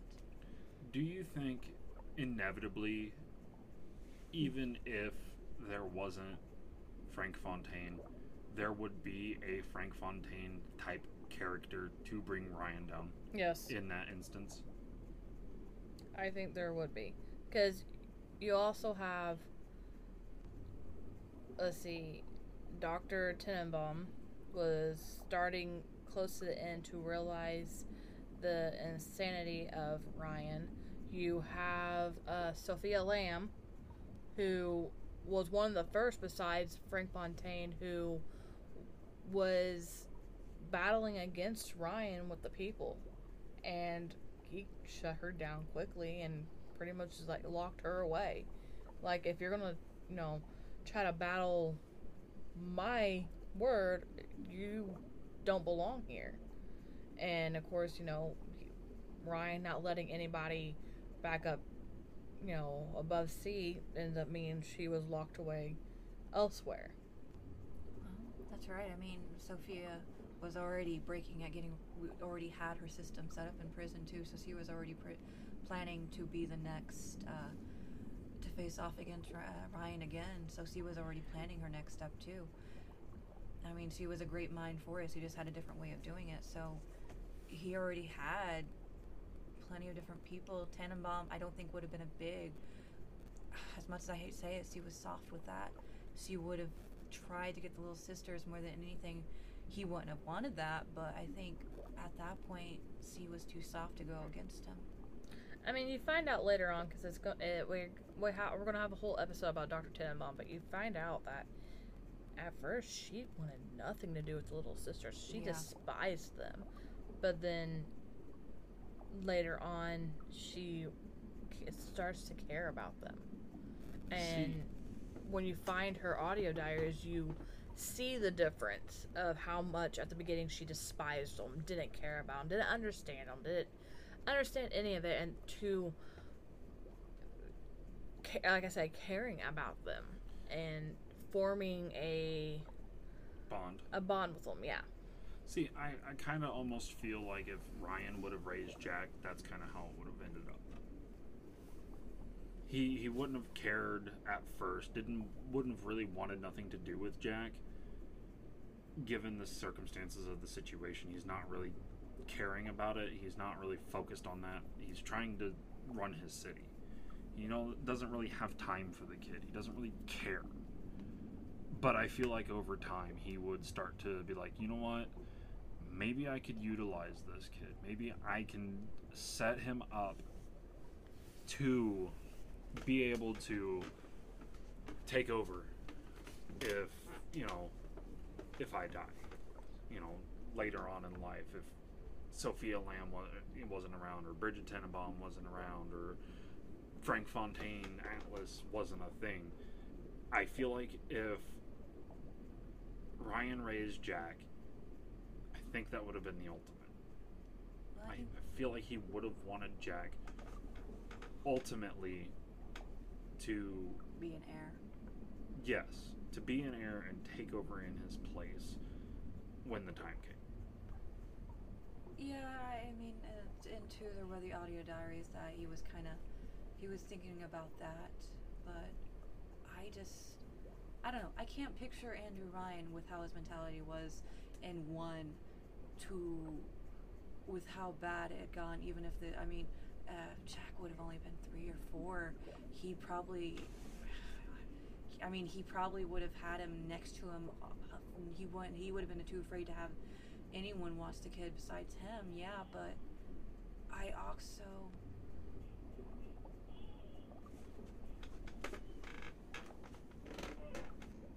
All right. Well, we got off topic. Blah, blah, blah, blah. Got off topic. Let's move on. Thank you. All right. Let's. How did you feel about Fontaine's death, real quick? Do you believe he deserved it? Now wait, are we talking Fontaine's death or Atlas's death? Because Fontaine died. Remember also at the end, revealing himself. I am Fontaine and Atlas. Technically it's the same person. So okay, so the final at battle. the very end, the final battle, you went against him. The fact the little sisters came out and just kept stabbing him and all that. Do you believe also, he deserved isn't it? that based on throughout the game your choices that you make with the little sisters though? Not yet. They will automatically already start stabbing. Or is that the second game? No, the first one, it automatically, as soon as the ending, Yeah. that scene, it's right after that, though, when he goes down and he either takes the key from the little sister, because the little sister is offering the key. Gotcha. Yeah, your character, Jack, has the choice. Does he take over 50 times as playing it, so. as the ruler of Rapture, or does he take the little sisters and escape? To the surface. Yeah. Which I chose the escape. Same. Yeah, that's what I was saying for the bad, where I could see him doing the bad ending and raising the city. For the Fontaine fight, for the ending, first off, juicy ass. That was very weird. That was not what I was picturing when I was Honestly, yeah, same. See, I feel like the Atlas name fits, though. At that point, he was, yeah. The way he was transformed, he was the statue of Atlas, keeping the earth. Okay, yeah. But, yeah, at that point, he was so changed that I don't know. He was so deep into Fontaine, too, but I think he quickly gave that up. There was no... I could see it being a merge of both. But do you believe he deserved what he got? Oh, the hell little sisters yeah. coming in, and after what? It's because of him, of what was caused Raising to them. the little sister orphanage. Yeah, I was gonna say, as a prophet. It was definitely justified. That's... I don't want to get into that. Never mind. Well, okay. Not getting off topic, same conversation, but sensitive material we can talk about afterwards. But Okay. Well, then, that's pretty much Frank Fontaine / Atlas. Let's go with episode 3. Yi Su Chong. Yeah, Dr. Yushu Chong, the Mad Doctor. I don't know, he didn't really seem all that angry to me. Mad as in crazy. Oh, like a hatter. Yeah, Mad Hatter, yeah. Honestly, listening to some of the audio diaries and picking which ones I wanted to put in, I will be honest, I wanted to put in so many, but after a while his voice got on my nerves. Like that, nothing against accents or anything, but also when you're in video games, digitally listening to stuff, it kind of, gets kind of scratchy, trying to find the audio diaries, make sure they fit in and all that. It's just something about him just kind of, I didn't like him. I don't know why, just didn't like him. I think that was his whole deal, though. His whole thing was he was kind of a parasite. That was his whole thing, is he was feeding off the others, but he had his own shit he wanted to do, but he knew who the big dogs were, so he was going to be the tick on those big dogs. But I can definitely see where you were going with that, and I agree. He's one of those characters where when you can tell when he's talking to someone higher, and you hate that tone, but as soon as he is talking in his audio diaries, when he's not trying to impress someone, he does not care, and you can hear that, and that's when you start, oh, you're human. He's also very full of himself, though. Oh God, yeah. Yeah, he was so full of himself. And do you think he ever really felt sorry for what he did to Jack? No, I don't. He had been waiting to get loose on that. He had been following. He was waiting to pull the hair. He wanted to do as crazy as he could possibly get. No limits. He wanted to see. He was a Japanese doctor or Chinese doctor? Japanese. He was Japanese. So, about that time, I would say, yeah, he, from history standpoint, they, how do I say this without getting too,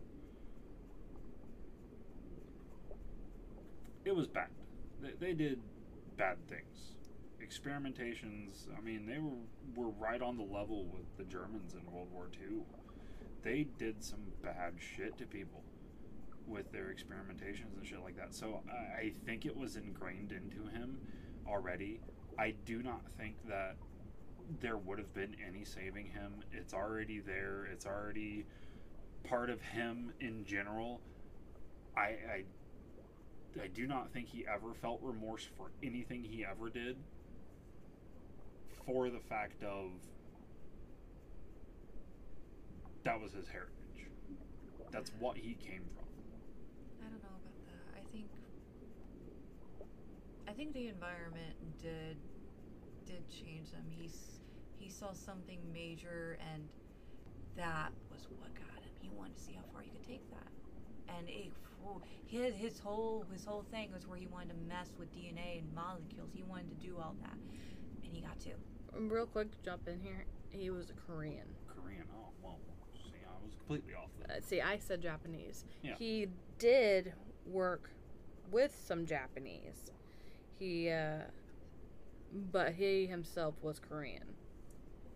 So I wonder if maybe it was something picked up then. The fact that he was also the creator of Big Daddies and Little Sisters.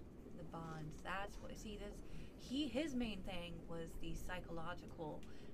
That was his biggest thing, is the mind control kind of. That was his focus interest. Which that would be in line with Jack. The psychological conditioning. To go back on my notes here, Dr. Yu So-chong began as a son of a lowly house servant in rural Korea. But when World War II occurred, he seized opportunities from the serious upheaval all across Asia. During World War II, So-chong was in Korea. Korea at the time of the Japanese occupation, and was accused of selling opium to the Japanese to fund his experiments. So my question is, how does he go from being a son of a lowly house servant to someone who is being accused of selling opium to Japanese soldiers? How did he get into doing these experiments? What? Yeah, I was gonna say, I want to know what drove him to do that. What was the point that made him go, I want to experiment on things?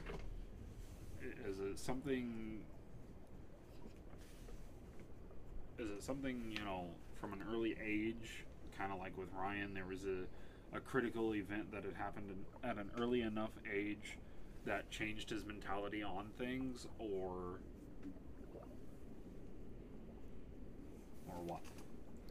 Yeah, that's why I've always, when I was doing my research on him, I was hoping, there's would be a little tidbit of this is what made him do that. But I really couldn't find anything. It's just,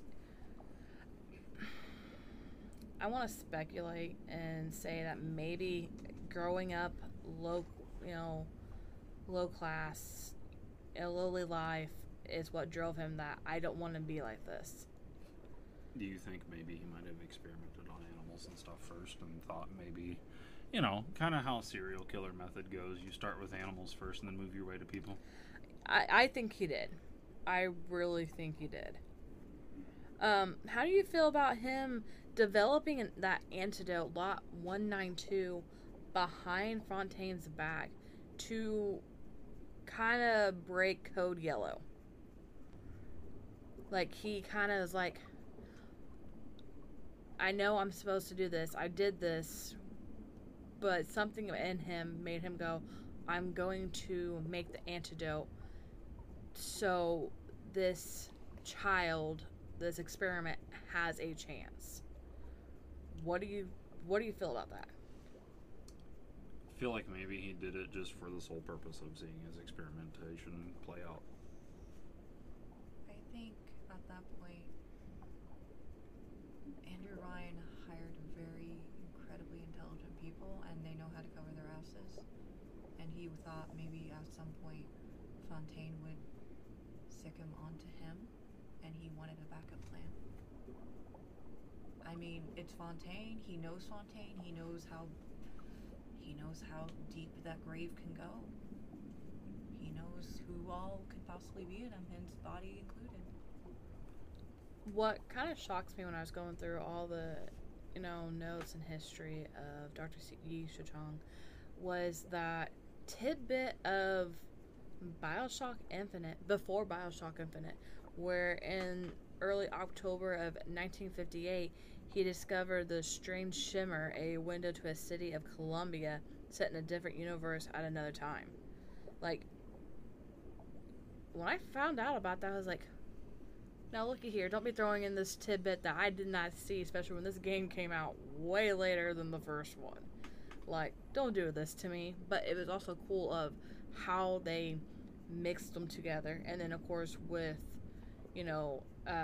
Bioshock Infinite's DLCs and everything, going back to Rapture and Kind all of that. makes you wonder how far advanced they planned it. Exactly. Like, it really made me wonder. Yeah. But, and then, all that happened with him with Jeremiah Fink, manufacturing and pirating some of Shou-Chang's genetics, mostly his plasmids. Like, watching that, well, not really watching, but hearing it play out, and then actually, when you go to play the game Infinite and seeing it play out, like, it explains so much. Especially when I played Infinite for the first time, and Dr. Yu Shou-Chang was, his dead body, and then when Elizabeth brings him back with the tear and everything. Like,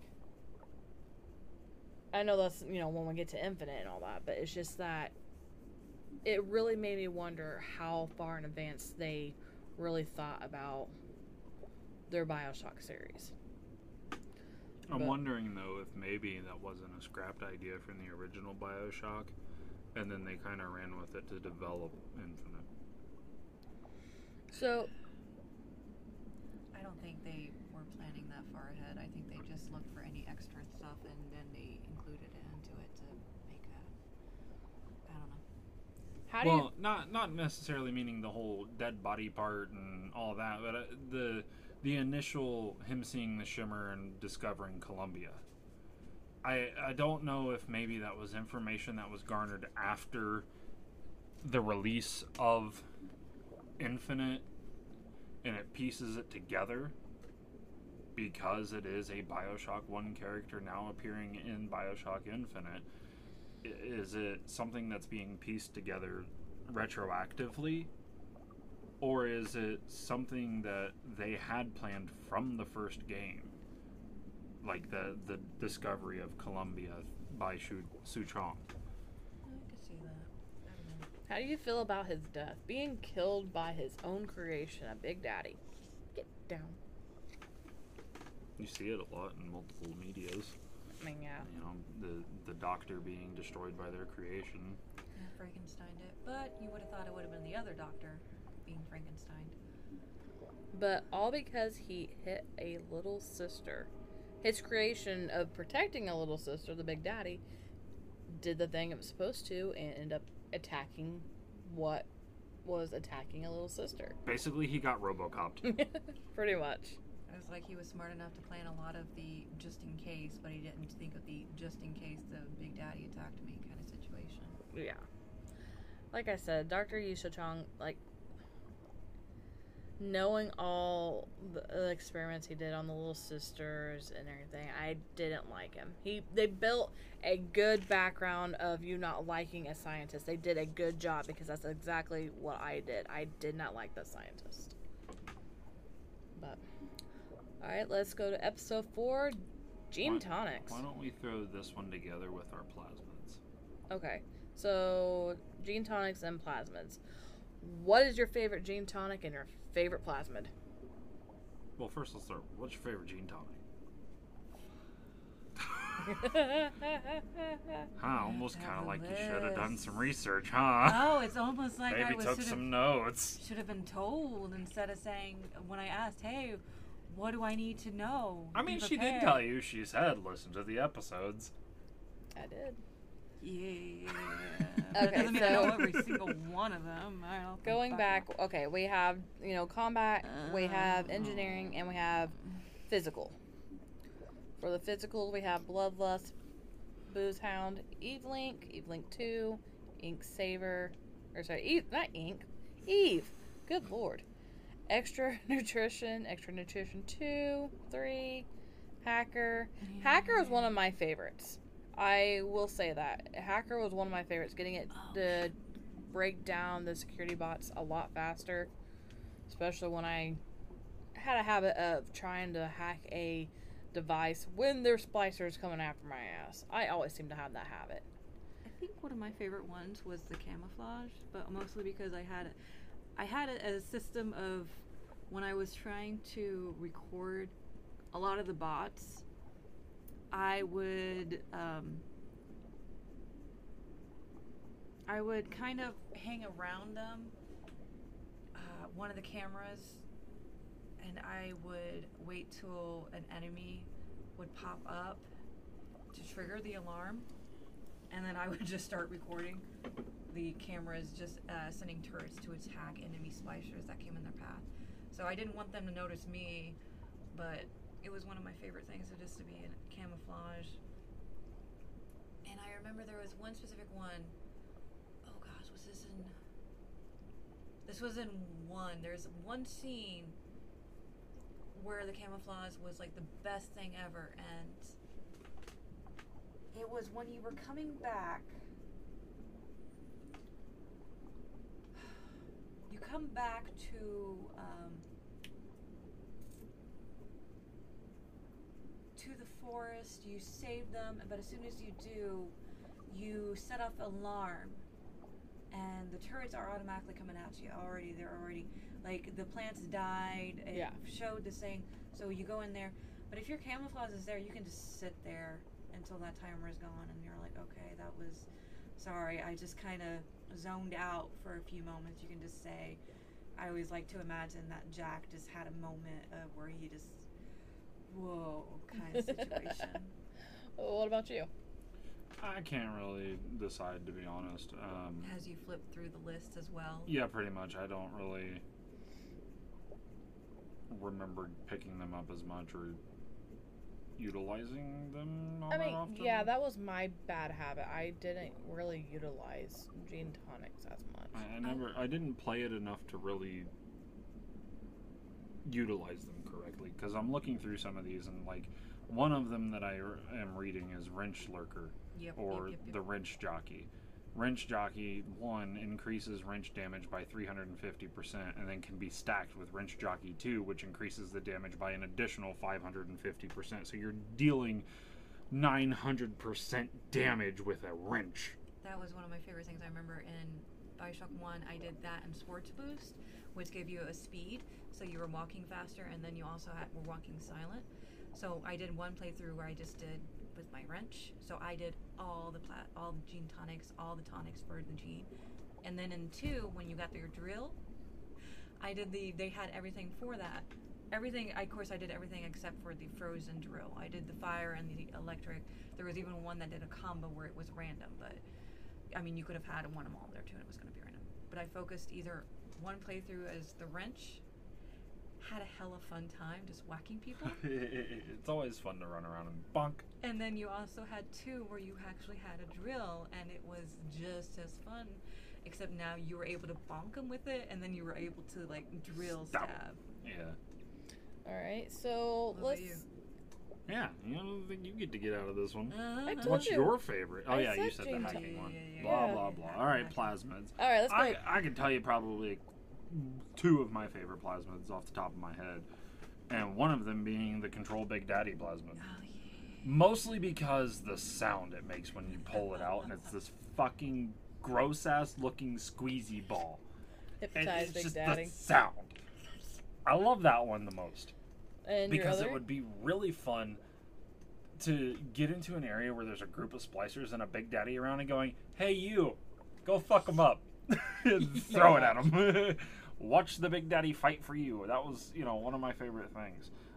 Probably the other one, I don't know, fucking any damage dealing one, really. Let's see. There's Cyclone Trap, Electric Bolt, Enrage, Hypnotize Big Daddy, which is one of your favorites, Incinerate, Insect Swarm, Security I Bullseye, think Insect Swarm was one of my other favorite ones. Sonic Boom, Target Dummy, Telekinesis, and Winter Blast. Yeah, I think it was Insect Storm is my other favorite one because that's the one that we were talking about, the bees earlier, right? Yep. Yeah. Well, see, One of my favorites. now that I think about it, I didn't make the references then because I didn't know the references then, but now that I think about it, all I can think of is Nicolas Cage when you launch Insect Swarm. No. Not the I bees! mean, they say it. So, All right. What about you? I mean, I have my 2. I have the bees, of course. Julie. I love Julie. Julie Lantford. She's one of my favorite characters. And the bee plasmid is just... That was also one of my favorite things to do with camouflage, is to have a bunch of them, have invisible, and then eventually someone get mad. The worst, though, was when I would hear the Big Daddy yell, and then I'm like, oh, shit. And I would definitely not move for a good while, but he would still have the red eyes. And then Cyclone Trap.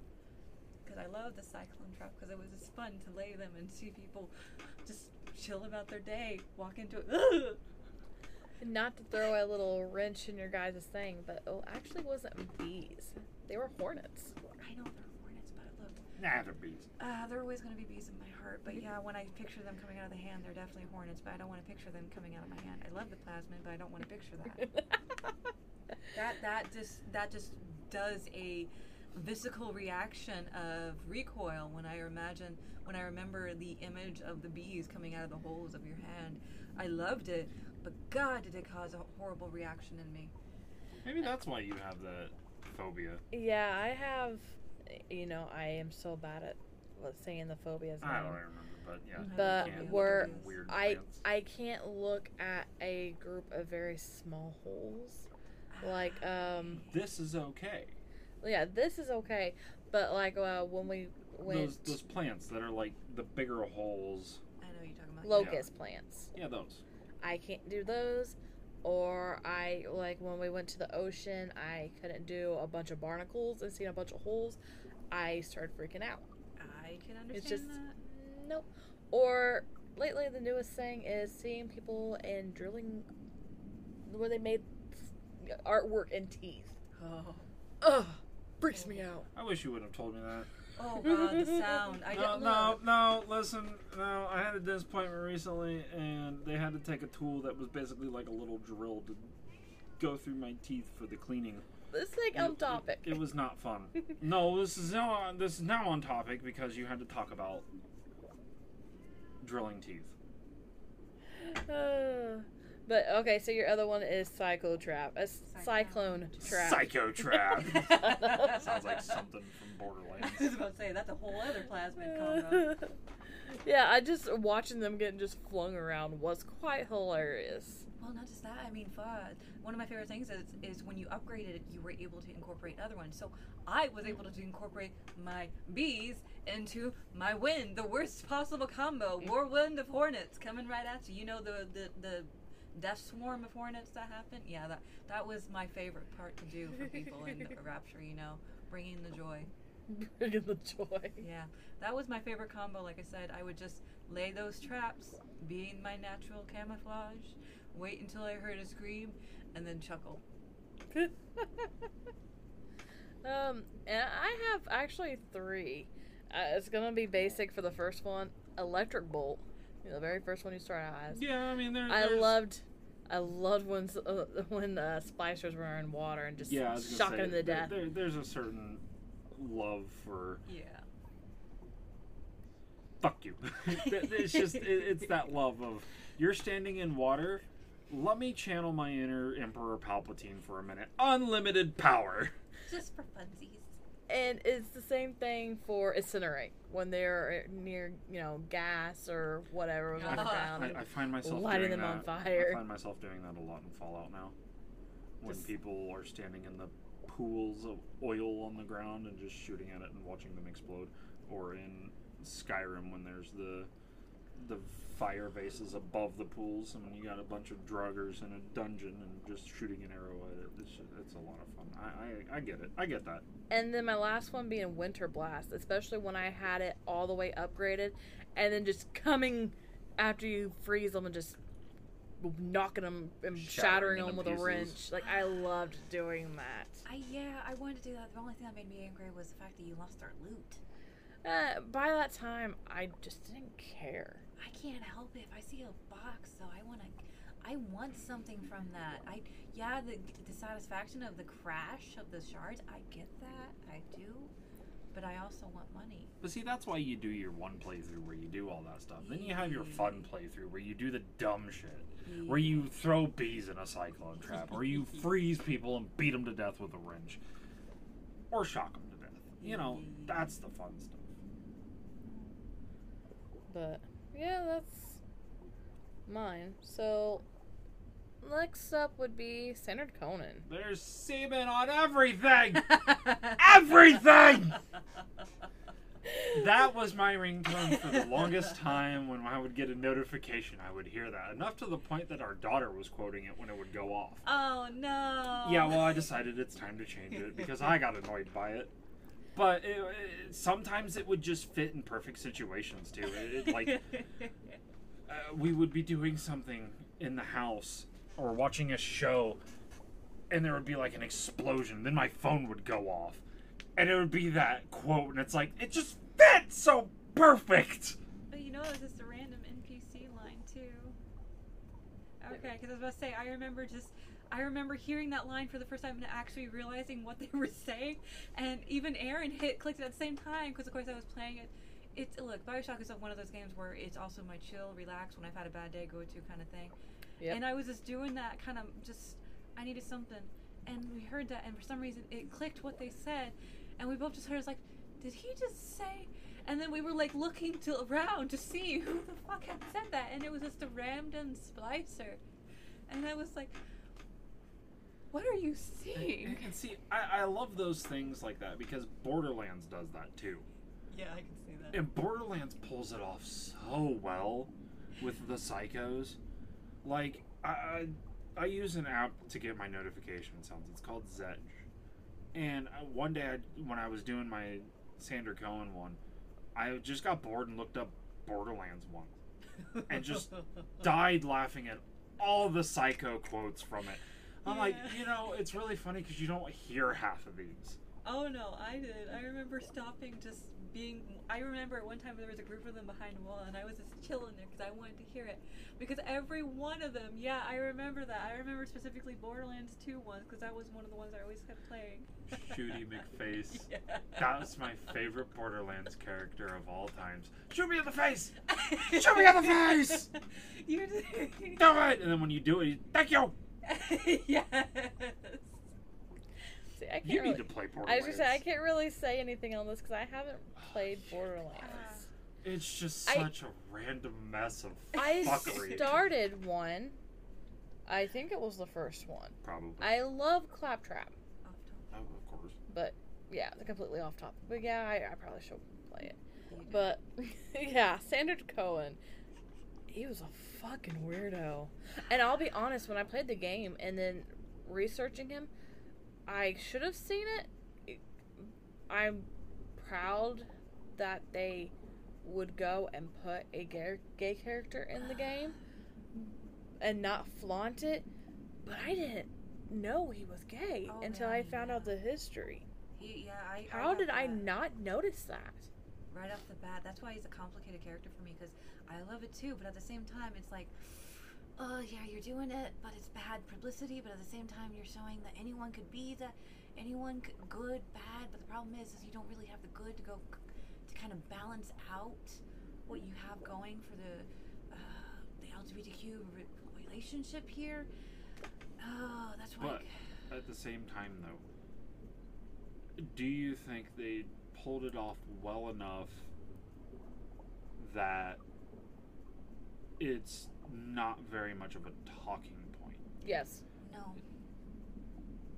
I say it for this case of they didn't flaunt it in your face that he was flamboyantly homosexual. He rang for that right off the bat when he wanted to get his disciples, and he goes, one of them wasn't smart, but he was rigorous or whatever the fuck he said. I can't remember. And that's what I was like, oh shit. Not meaning like that. I'm meaning more or less like the in your face, hey, I'm gay type of thing. See, you know, when I don't. When I played it for the first time, like something about it kind of was like, is he?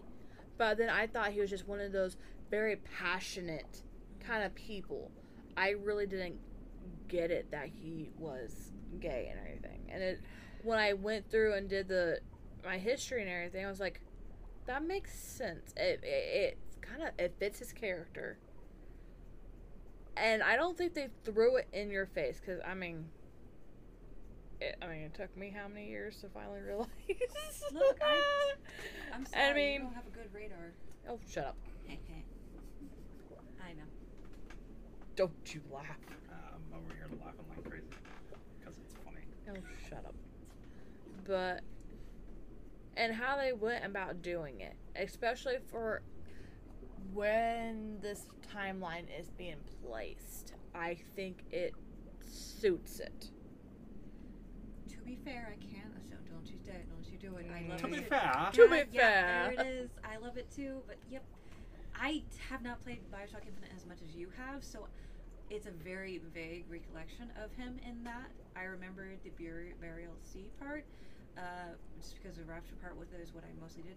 But I know he also did show up a bit in Infinite, if I remember. Just in the DLC that I remember. Okay, I couldn't remember. For some reason, I keep thinking he was like in a prison area, but I don't know. I don't have that much recollection of him from the Infinites, but I don't know. The whole time, I thought it was a poor choice. I think it would have been more shocking to. Yeah, he's only in Burial Sea. I think it would have been better to have him surprisingly not gay, and then someone else to be gay or straight. But would it, considering him being in theater and his theatrics and his shows and the music and everything that he choreographed and made, would it have changed if he would have not been?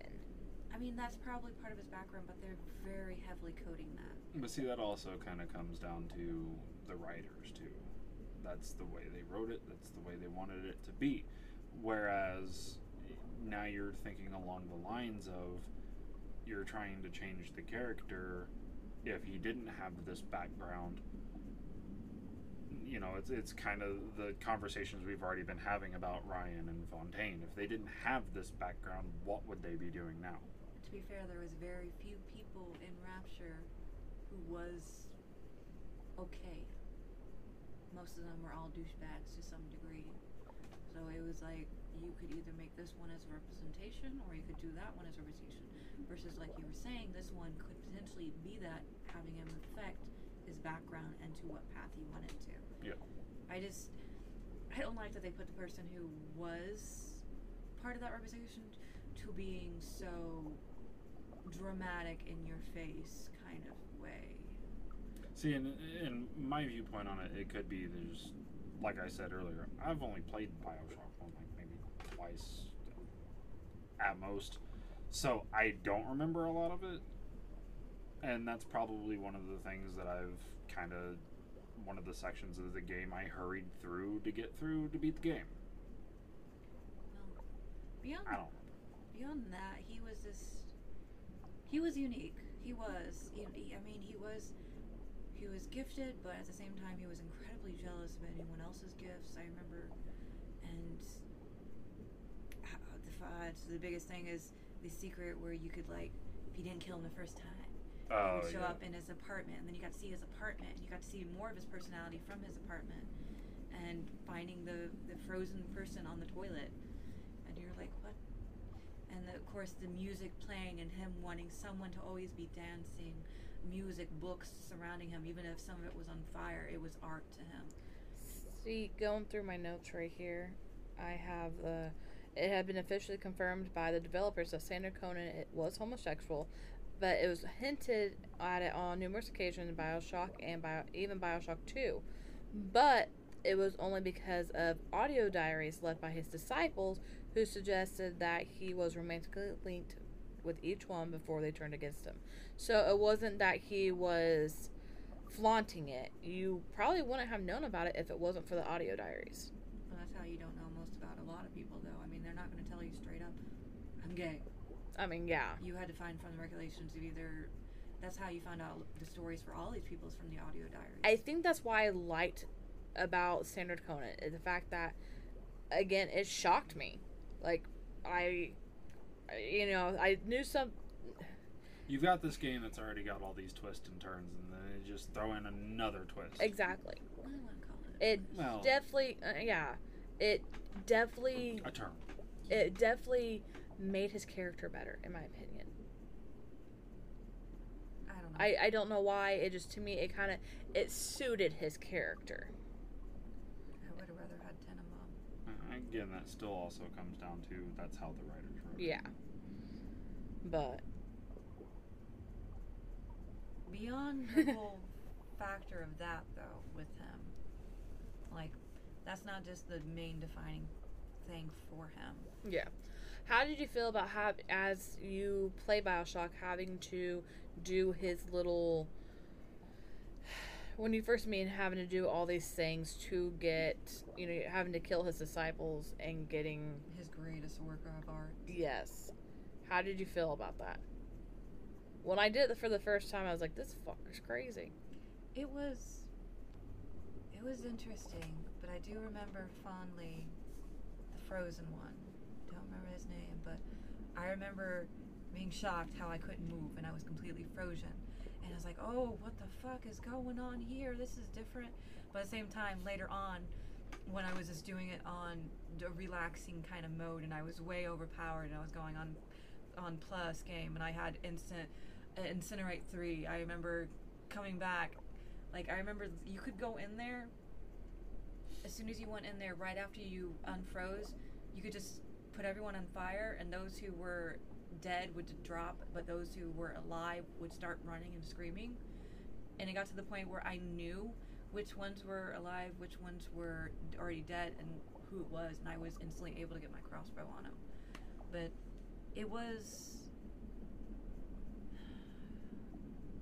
The way he talked, the way he did it, it definitely felt like you were going through a whole series. Okay, Frozen Tunnel, that would be Martin Finnegan. Yes, That Finnegan. was victim number 2. Yes, Finnegan. That threw me through a loop.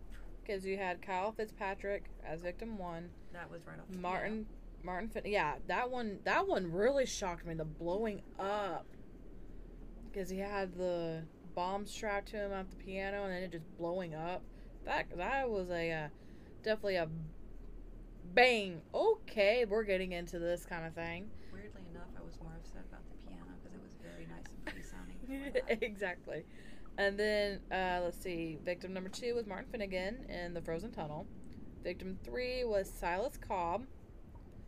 And victim 4 was Hector Rodriguez.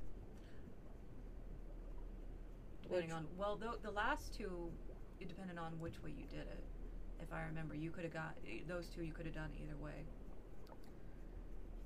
Because you walk past one room and you hear him talking, and then both of them, one is in Jolene's, he's sitting there drinking in Jolene's area. The other one's in a other area, I remember, but doing all that, coming, and then he would come and he would have his dramatic scenes whether joyful or angry at you, and it was, you never knew what to expect from him, I guess. Especially when you did the random, just had the splicers attack you, just to, I just want to throw this into here, attack him, and then they attack you, you kill them, and he's like, oh, okay, well, you need to go finish up what you're doing. It's like his thoughts were going so much faster, he couldn't stick to one. It was like he was angry one moment, and then right again, afterwards, he was good.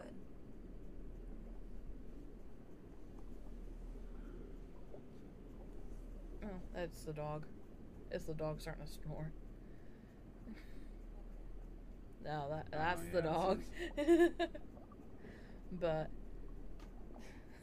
Booker DeWitt, stop snoring, dude. Okay. But bringing on his death, finally killing Standard Conan. How'd you feel about it? Honestly, I don't remember a time where I actually killed him at his main first area, so I always did it in his apartment.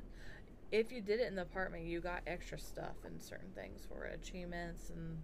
I think one of the 1-2 times that I played it, or both times that I played it, I killed him straight up. I was just kind of like, okay, this happened, and was very confused and walked away. I know at least one point I did kill him straight up, and the other time I did go to the apartment. Because I think in my thought process behind it, both times it was probably, you had me do all of this shit? Really? No, fuck you, you're dying. I remember when I finally, every time, no matter where I killed him at, when I killed him, I was just like, thank God, shut the fuck up. Thank God that's over. He just kept talking and talking and talking, and it's like, dude. He probably was in mid-conversation when you killed him. He actually was. Arrived to wherever he was and finished his conversation. Then oh wait. I wonder if he had the most lines out of anyone in the whole game. You know, that's stuff I'm gonna probably end up looking up later on, because it feels like him, Ryan, or Fontaine. I have a funny feeling one of them three have the most. Tinamon might. I know who has the most voices, most lines in the whole entire game. You guys are never gonna believe it. Who? Jack. Oh, shut up. He's Smart ass. Maybe he's whispering this entire time and it's just too quiet for us He's to the hear. one yelling there's semen everywhere. I loved how, I didn't expect stuff like that in this game. Having characters yelling stuff like that out, and it's like, wait, what? See, okay. I think that's another one of the things that drew me into BioShock, is it has a humorous side to it at some points. Well, I remember like the atmosphere, like when we right after Fontaine's death, or not his death, but his Atlas's wife and child's death, and you came up after that, and he was having this emotional, and you got up into a cemetery, and I remember the little secrets, like it was a cemetery underwater. There was.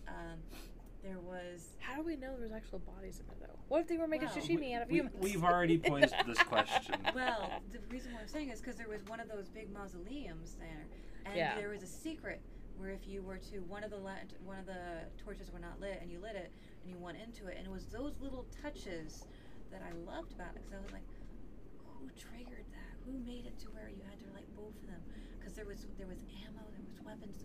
Yeah, there was a casket out with a body there. But it was like those. There's a backstories to each little thing. Yeah. That's what got it and loved it. Like you turn around and there's a message on the wall, or you find one little end and you follow it and you find a dead body with an audio diary, and it's just one person's audio diary and they never do another audio diary. Yeah.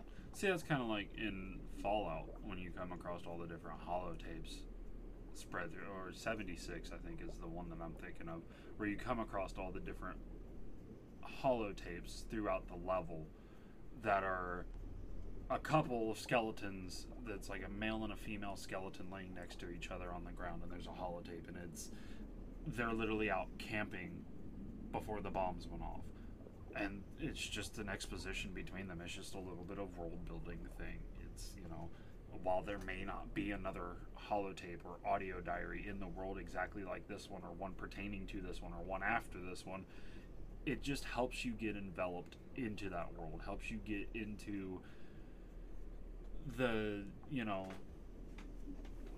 the world building of it. Yeah. The diaries survive, but not the bodies. How did holotapes survive nuclear explosion? Well, that's Look, what we're I'm not asking. getting into this. That's why I was like whispering it because I didn't want to distract it again. Where'd the bodies go in the first place? Is it a Soylent Green situation? Just saying. Look, we ain't getting into that because Yeah. I have so many How are they questions getting with the fresh bodies. meat and stuff down Yeah. there? That's all I'm asking. Yeah. Anyways, All right, let's go on to episode 7. You invent, and the Circus of Values. Real quick on the Circus of Values, you ready for this one? You didn't know about it, and you put that little clip in after I told you. The voice of the clown for the Circus of Values is the director Ken Levine himself. Well, Ken Levine, I have one thing to say to you. I fucking hate the Circus of Value fucking ringing thing. I did not I know that. fucking hated didn't it know that so either? much. I did not know that. I come across it, a random tidbit information a long time ago, and it has stuck with me this whole entire time. It's the one thing about BioShock that I knew that I was so excited about that she couldn't even find research for. That Ken Levine did the voice for the Circus of Values clown. And it makes it even better to know because some of the lines that the Circus of Value says, like one of my favorite ones, "Come back when you have some money, buddy." I could just picture him in the recording booth doing 17 different takes of that. There I was think- also Martin Finnegan. Yeah, I remember that one. Which, again, See, and I think stuff that's another later thing on. I like about games like this is when their own like head developers and shit like that, they're making these games, put themselves in it. Yeah. Like that, you know, put themselves as a voice of a character. Or, I think the reason why I hated Circus of Values is It's because clown. I fucking hate clowns. That's clown. That's They all scare it the is. piss out. All it is a Not to clown. mention, I didn't have to be close to a fucking Circus of Values, and I would just hear Welcome it. to the Circus of Value. Oh my Well, I mean, it god! was Just kind of hearing that over and over and over again. It's like, shut You know up. what though? You know what? I would almost rather hear "Welcome to the Circus of Value" over "Booker, catch!" The dog doesn't even do anything. Oh, I was either hoping he would or wouldn't. He's out. He's But- like, it's bedtime. But I like the getting back into this, and we're gonna get we're gonna get into this when we get into the other vending machines and stuff. But I like that there's a way besides just picking up stuff off the ground. You know, that you can get things, and the vending machines have different things in them and stuff of the sort. What are you Yeah. looking for? A pin. I didn't even There's know no pins in who there. the Come on. inventor. I didn't even know there was a backstory to the inventor of the machines. Honestly, that surprised me. Yeah, that was really a nice tidbit to find out when I was doing the research. Is some of the background history in machines. Like, I didn't expect it, and then when it popped up, I was like, "That's interesting." And I wonder how many people actually know about this. I mean, as soon as I heard you guys talking about, the first thing that popped in my head was BioShock Infinite, when they started making the machines that sold out, and you saw the factory that was making them.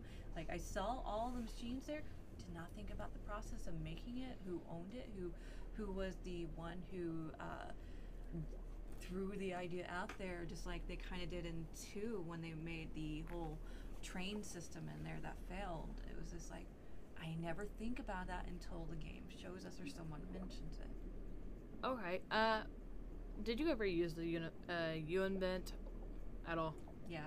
I didn't. I will be honest. I never did. I can't remember if I did. I'm gonna say, as an educated guess, no, I didn't. Like, I felt no reason to use it, to be honest. Well, I mean, one of the best weapons is from Julie's. The flamethrower system is you got the electro, and you were able to make it, and the Uinvent that annihilated the Big Daddies, and it also got out. Was pretty good, but it was. I got some fun weapons from it. You got more anti-personal weapons from it, ammo.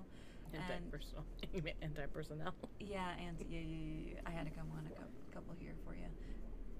But I did use it. I mean, I'm getting all this random stuff here. I don't have to really pay any money. I've already got all these nuts. I've already got all these empty syringes. I think, now that I'm thinking about it, you're talking about, I think I did use it to make ammo a lot.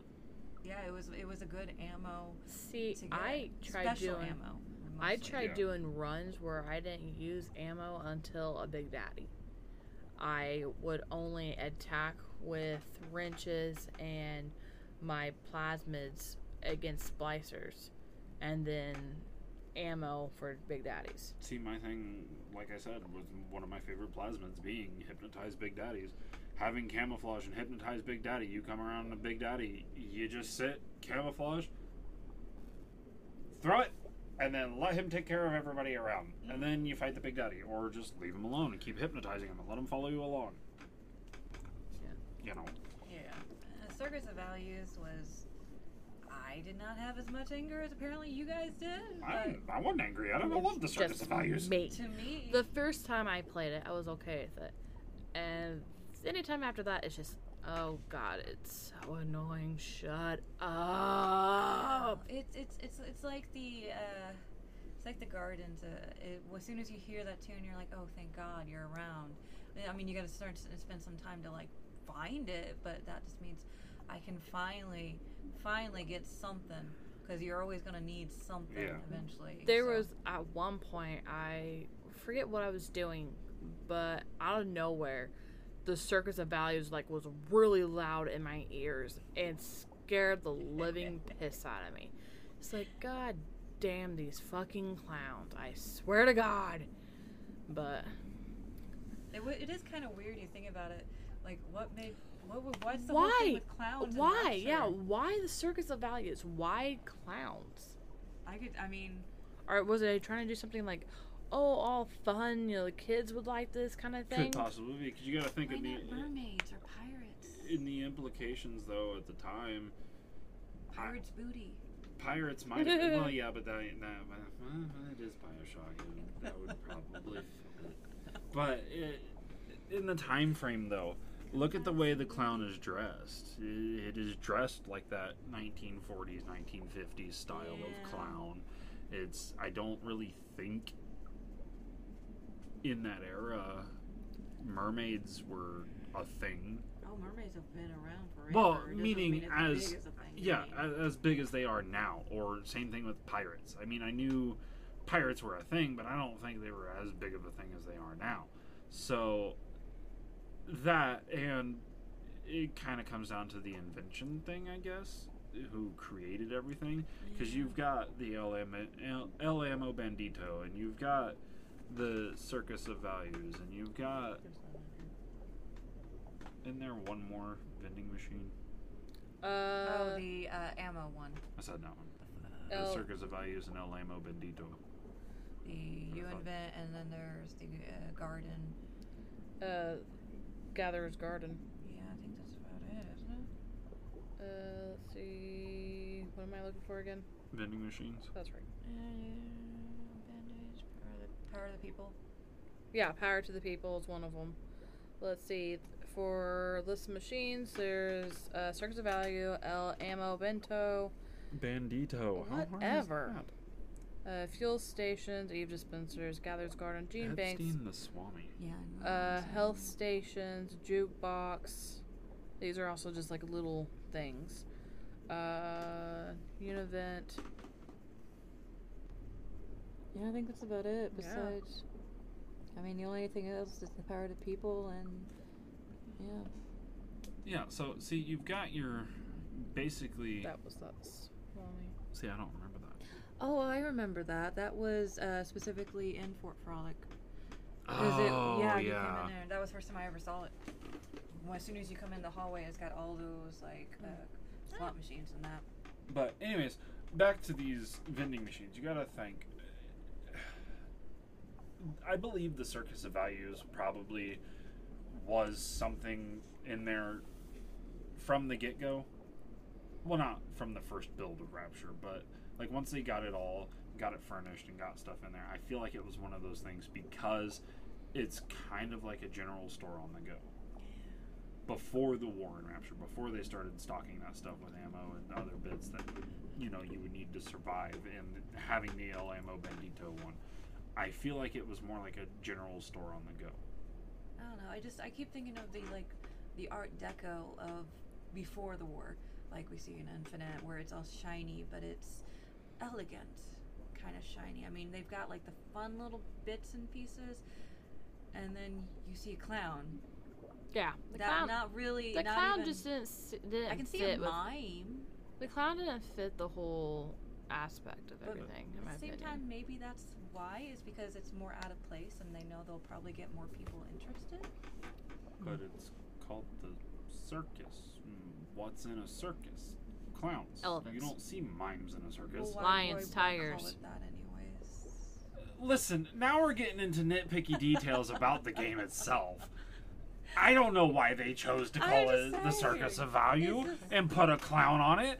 I didn't make BioShock. I have no idea. I mean, I could see it going both ways. One of which being weird, but at the same time, it could also saying, it's so different as a marketing scheme. Yeah.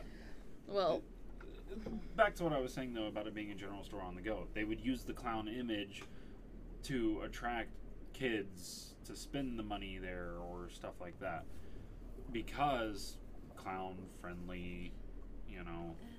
But at that point, it sounds like you're only marketing towards kids, whereas at that point, they were marketing to I would imagine it would be more of the adults than the kids. Maybe not. Well, because you already had Fontaine Futuristics. Yeah. Ryan Industries. The department store. Yeah. You already had stuff that was. Park. Yeah, you already had stuff that was kind of geared towards adults with like the department store and stuff like that. Why not have something that would be for the kids? Circus of Values. Stock it with stuff like candies and stuff like that before the downfall of Rapture, before it was used as a survival mechanism, more or less as a, you know. I can see that. Just having like a little vending machine for the kids. Yeah. Okay, that makes a little sense. Well, let's move on. Now it'd be Gatherer's Garden and Gene Banks. Huh? Thought we weren't doing this. Well, the big discussion is episode 10. So it'd be Gatherer's Garden, and I like the Gatherer's Garden. Something to try doing, and it won't be on the podcast. Of course, when this comes out, you know, episode 8 and 9 will already be posted. But we tried getting our daughter to say the little sister's beginning, the "my daddy's smarter than Einstein." Yeah, trying to get a 5-year-old to say some big words like that, and she said Einstein pretty well. She did okay, but she also has that lisp right now, so she tried. We might release it later on as one of our little stuff that we've cut away, that big mess up moments and stuff that we find hilarious about, that we're gonna, you know, pit together and all that. But oh man, it was adorable, and everything that, you know, that you find out about the Gatherer's Garden and how, you know, helping some of the little sisters, you get some of the, like, the teddy bear and stuff, and you get it there at the Gatherer's Garden machine. I'll admit, the first time I saw the Gatherer's Garden machine, the little girl standing next to it, I was like, that's a little freaky. Like, they look like the machines their head would turn at you. That's what it looked like. I was waiting for their heads to, like, turn and look at you. It's like, why? No. What? Gatherer's Garden's the one where you would get the different plasmids, right? I gave you the option for the plasmids. Yeah. I always liked the little thing though, where you get the first time you see the Gatherer's Garden though, and then right after that you got to face the Big Daddy to get more Adam, and you're like, dang it, if only I'd saved that Adam. You learn pretty harshly about that. They like try to teach you, hey, yeah, you can spend it now, but there's still some daddies here. You might need it later. The fact that Ryan Industries are the one that came up with the Gatherer's Garden. They felt the need to outdo Fontaine, because Fontaine at the time was promoting it through showrooms, the plasmids and stuff, And Ryan's like, well, I'm going to step up and do one better than you and set it as a vending machine for those who have the money that can do it anytime. They don't have to go to your place to give the money. My machines are getting them. And then get the plasmid right there and anywhere. One little tidbit I don't know if you guys know about is the very first Gatherer's Garden. If you can technically get the briefcase while the curtains are still closed, if you haven't figured out what you want to do with the little sister, like you can technically get through the crack and look at it, and it gives you an option to grab what's in there. Huh. Didn't know that. I honestly didn't. Twice, so I definitely didn't know it. Yeah, But that's like, neat, though. I mean, this was also something for later to talk about with you guys. Like, there is like ways around certain ones that like you can get extra little sisters and all that stuff. There's a couple of those that are pretty fun and neat. But I remember doing that. I was just messing around. I was like, I wonder if I can. And yeah, I was able to like peek and see the briefcase. Funny enough, I saw the briefcase before I saw the little sister the very first time, and I was so confused. Did you ever use any of the gene bank? Not too much, honestly. I mean, there was a couple times where I accidentally equipped something I had just bought and I didn't mean to, and I had to go over it, but I didn't use it. Yeah, that was the only time I ever used one, is when I accidentally clicked way too fast and turned around and equipped it to myself, and it's like, that's not what I wanted. I have to go back, find this, let's get this off.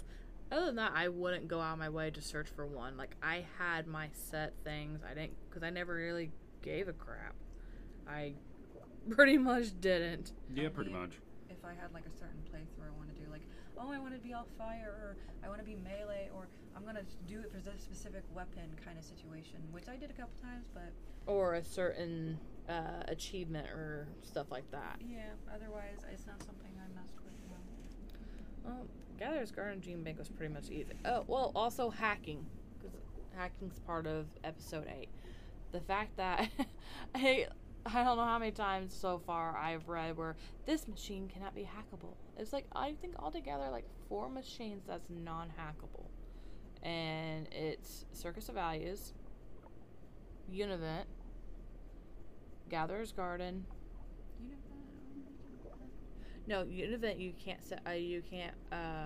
hack. I'm pretty sure you said so can. on the podcast, even.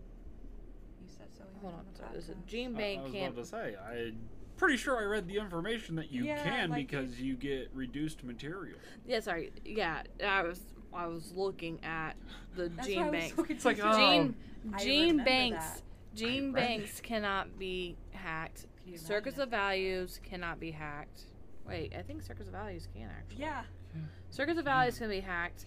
You're So, getting your information all wrong. Look, I am Power tired. to the people can't be hacked. Yeah, Power to the People can't be hacked. The Gene Banks cannot be hacked. Gatherer's Garden cannot be hacked. Yeah, stuff, I mean, you don't really need to... Be in longer than you have to. Yeah. That's not important currency. Yeah. But let's see, next would be the genetic key, health stations, batted chambers, and bathyspheres. Here's something to discuss. The hacking tool ways. Because, I mean, in 1 and 2, and even Infinite, they had completely different types of hacking systems going on for it. Some people said because 1's hacking system was annoying with the piping, you had to switch the tiles out for it, and then 2, you just had the bar, and you had a hacking tool with that one. So generally, did you find 1's hacking system to be annoying? I think of the times that I've played it, probably the first few times I got into hacking, I failed at it, but once I understood what it was and how to do the puzzles, I got through them a little quicker. I don't really think I had a problem with it. 2, I've played 1 time and I don't really remember the hacking in it, and same thing with Infinite.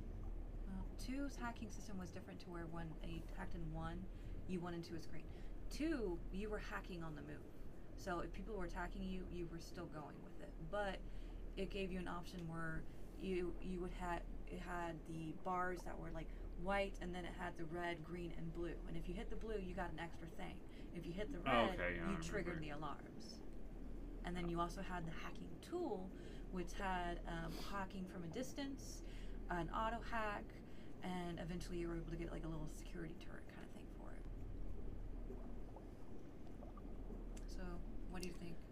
Honestly, I like the first hacking. I don't know why. I think it's just because I got so good at it.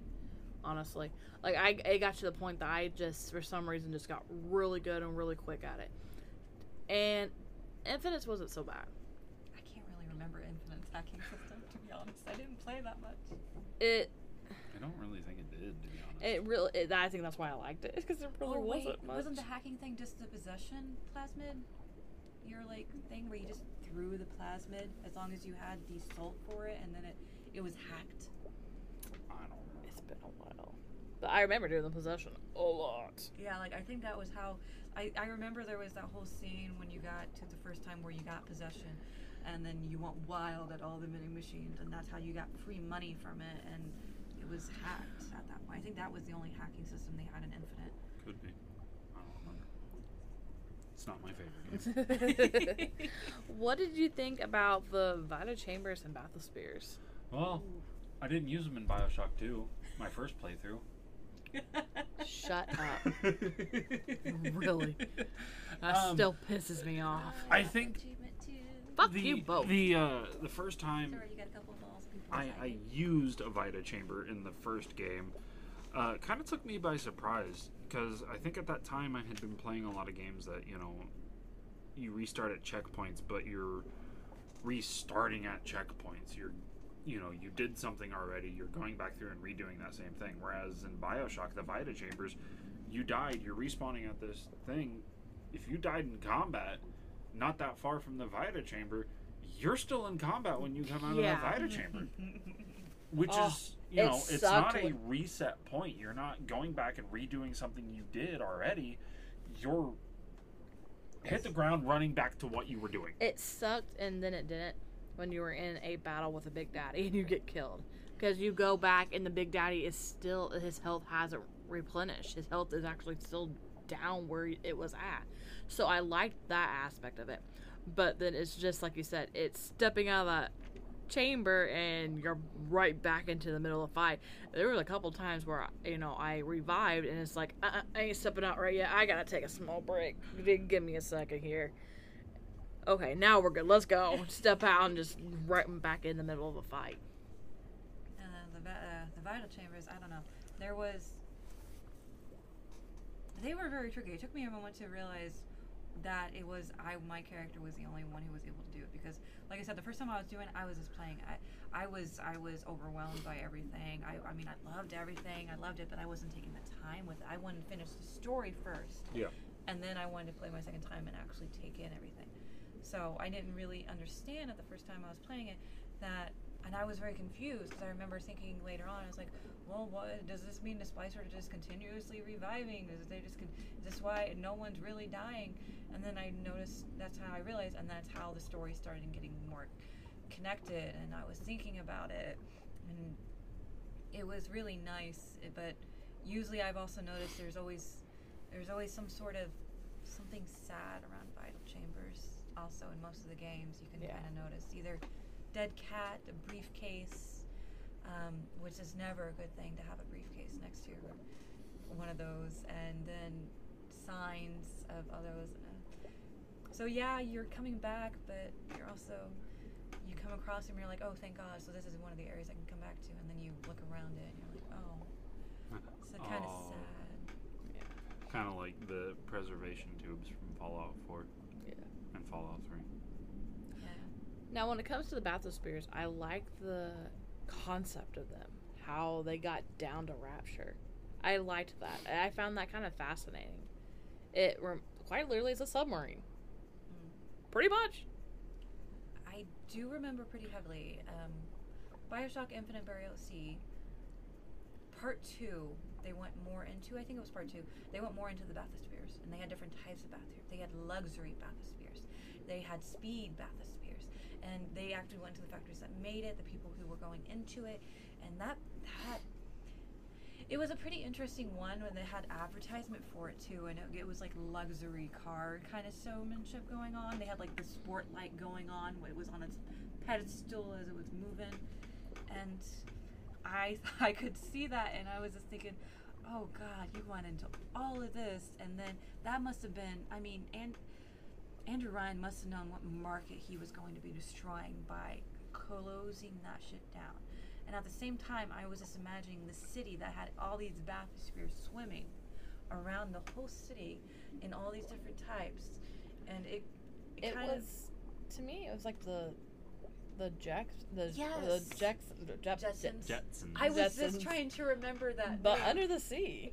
That's what it reminded me of. Exactly. I could not remember the name. Thank you. Just, I almost you know, said Flintstones. cars everywhere, you know, but all these bathyspheres everywhere, and it's just, and it wasn't just anybody who could have one. You had to have money. Well, that's the thing. All these bathyspheres, they were doing it. You had a Honda version, kind of, or a family mobile kind of version. Yeah. I mean, you didn't have too much room in them, but they were expensive, but they were also trying to do it for the middleman in a way. But it was getting to the point where no one had any money.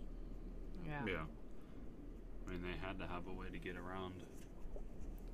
Now, did you like the bathysphere idea more or less than the, what is it called in the Infinite, where you get shot to the sky? I personally liked that one. Of course you do, because Bioshock Infinite's your favorite game. Shut up! Like, I like them both. They both gave you that thrill the first time that you played the game. Yeah, The but first time of you coming over that ridge under the water and seeing Rapture, seeing the giant squid or octopus, whatever it is, swimming past the giant whale, the sea life, watching as the bathysphere's going, watching a Big Daddy fix whatever he was fixing on, in that ledge and everything. Like, and that's the problem.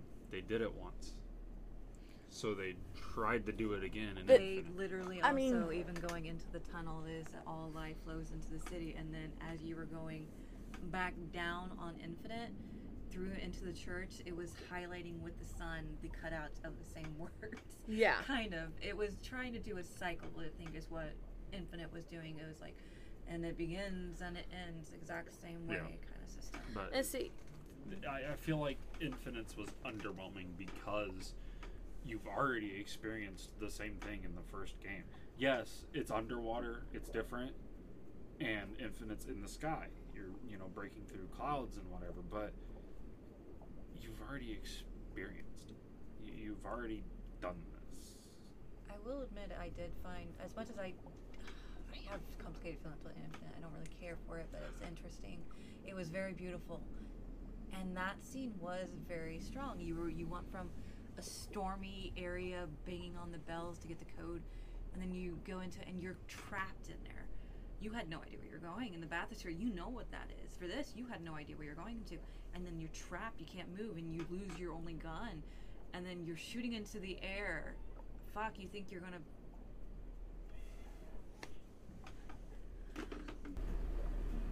I was, like I was saying though, like when you first get in for the Infinite, I don't remember the name of it. Like I said, I haven't played that one as much. I don't remember the name of it either.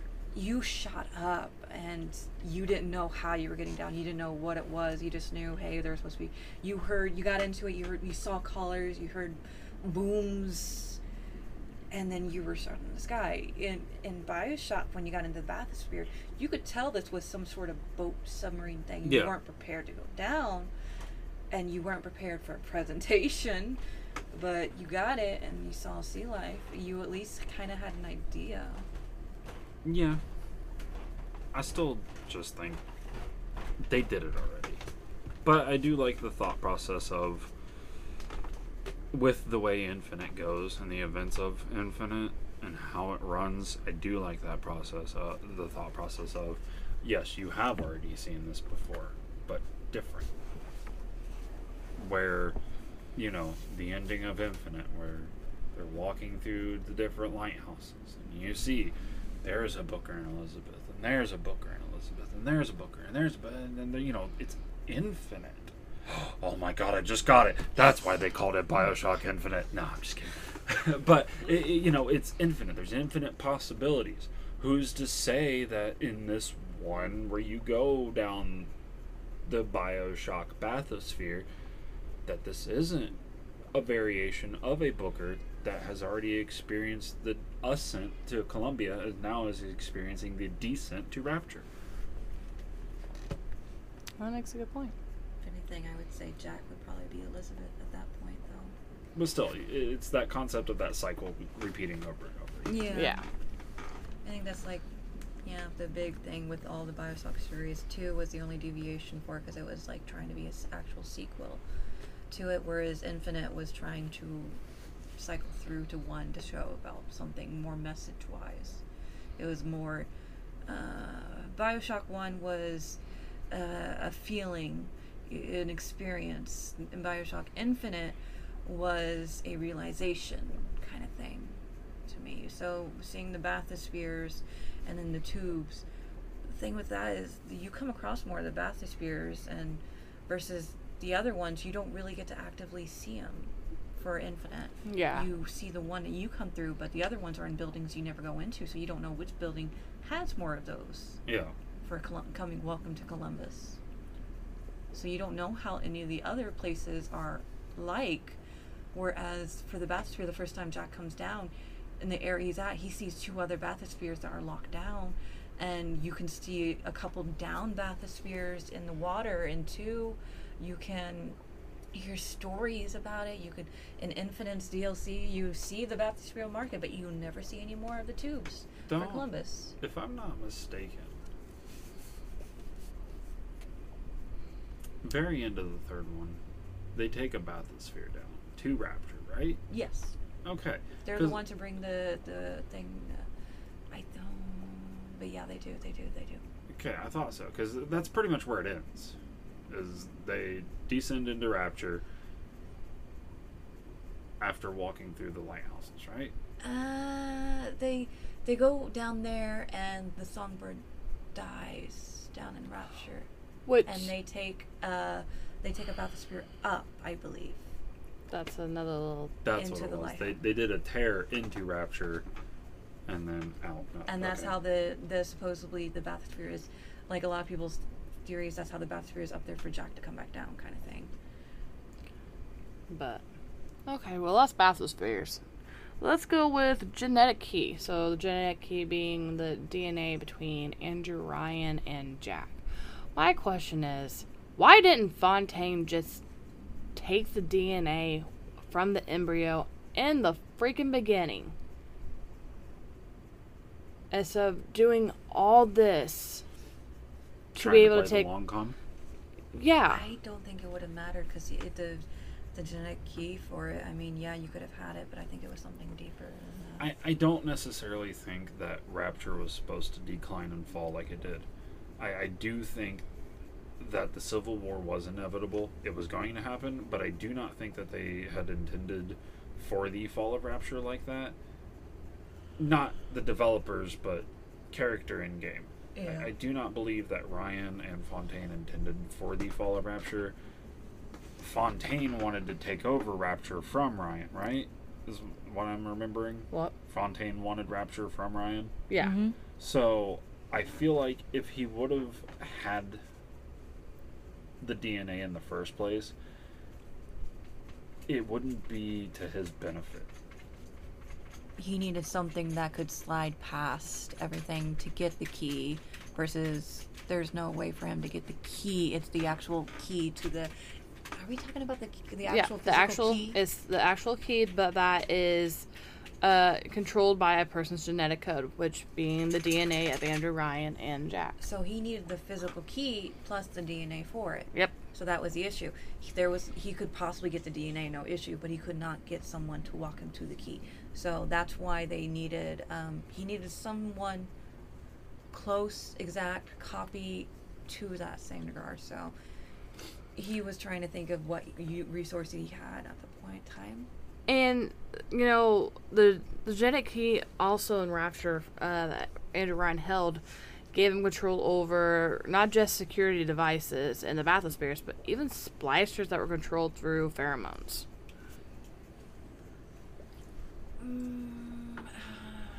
There was at one point though. I mean I remember that to a degree, but there was one point I know, but there was another point where Shushong had it originally got the splicers to follow Fontaine through pheromones as well as the thing, as the plasmid and the.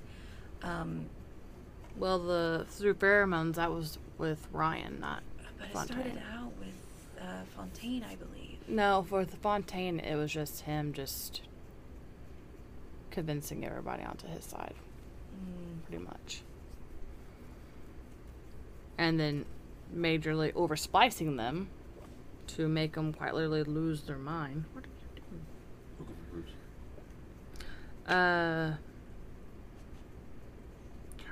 I'm trying to think. The logo on the genetic key appears to be a reference to Howard Rourke.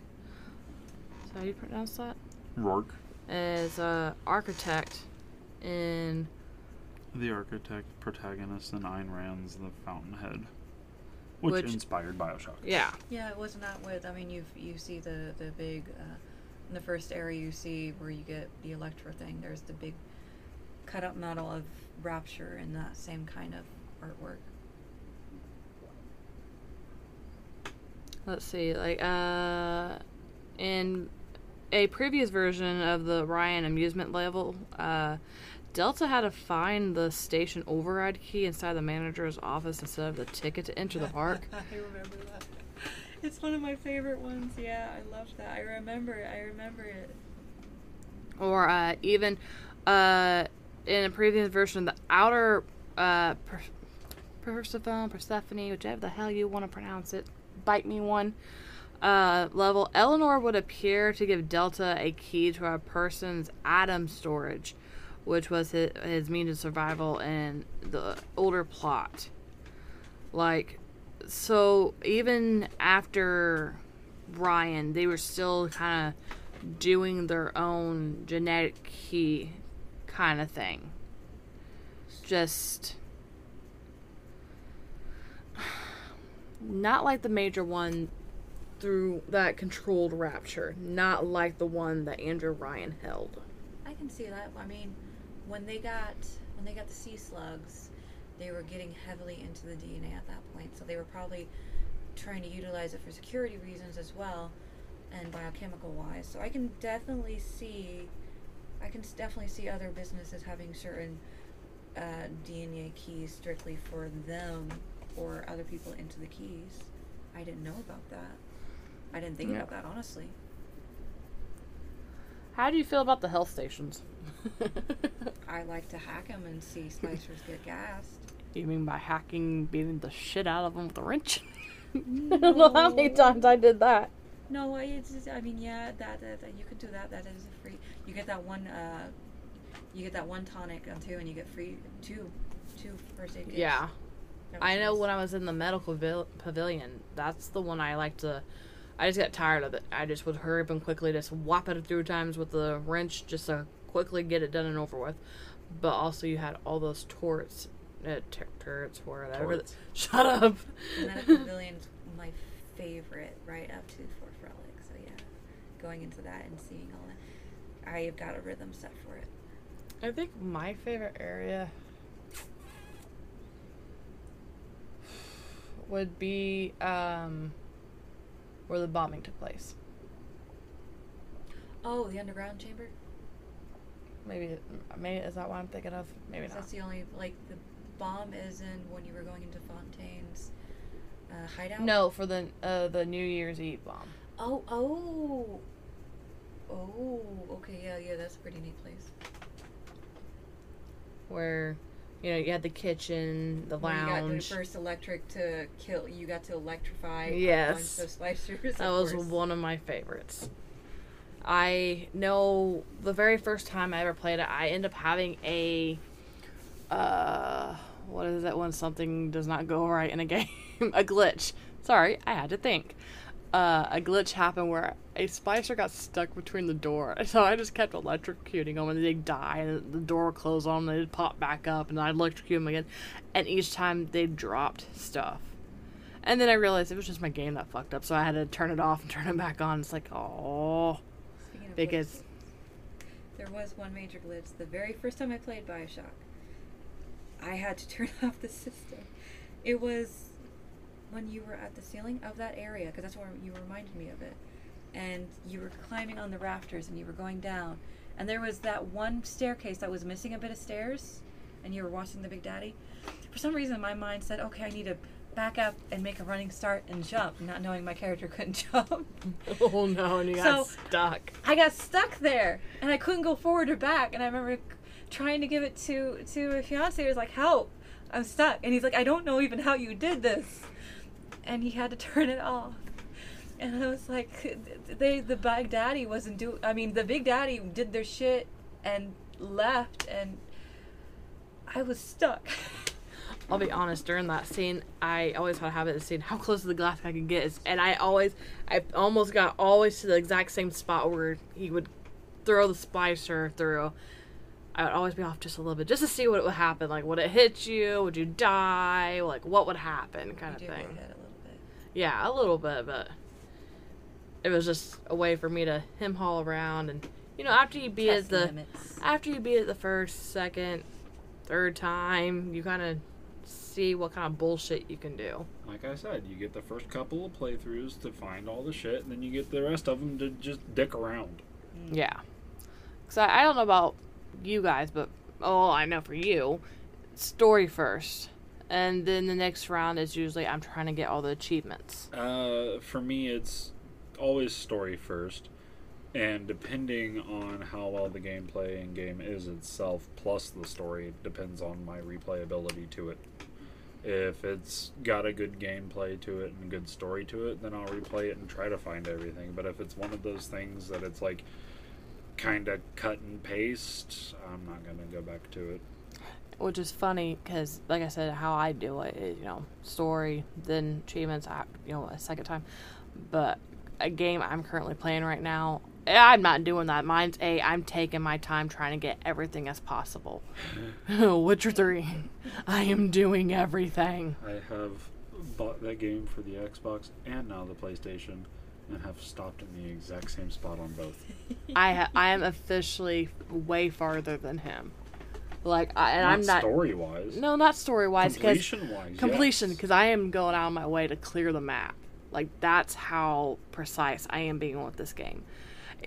Speaking of maps, is that something you guys kind of wish BioShock would have had? Like, no. To be able to pop up a map and, no.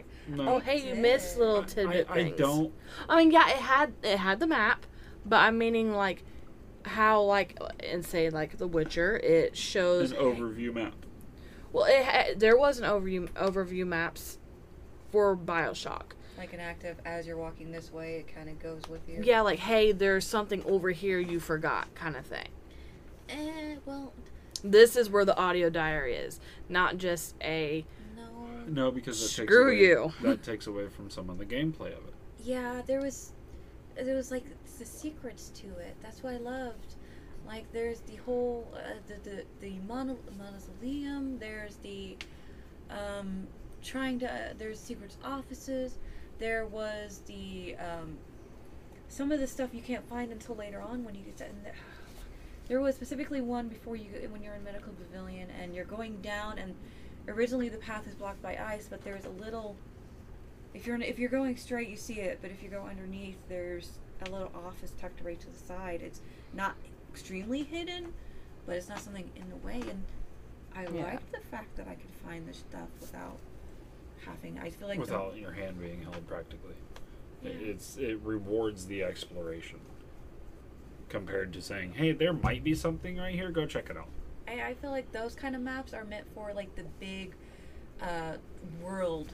So like The Witcher 3. That's a gigantic not world. Something that's, linear level. Yeah, there's a couple secrets, but it's a building. Yeah.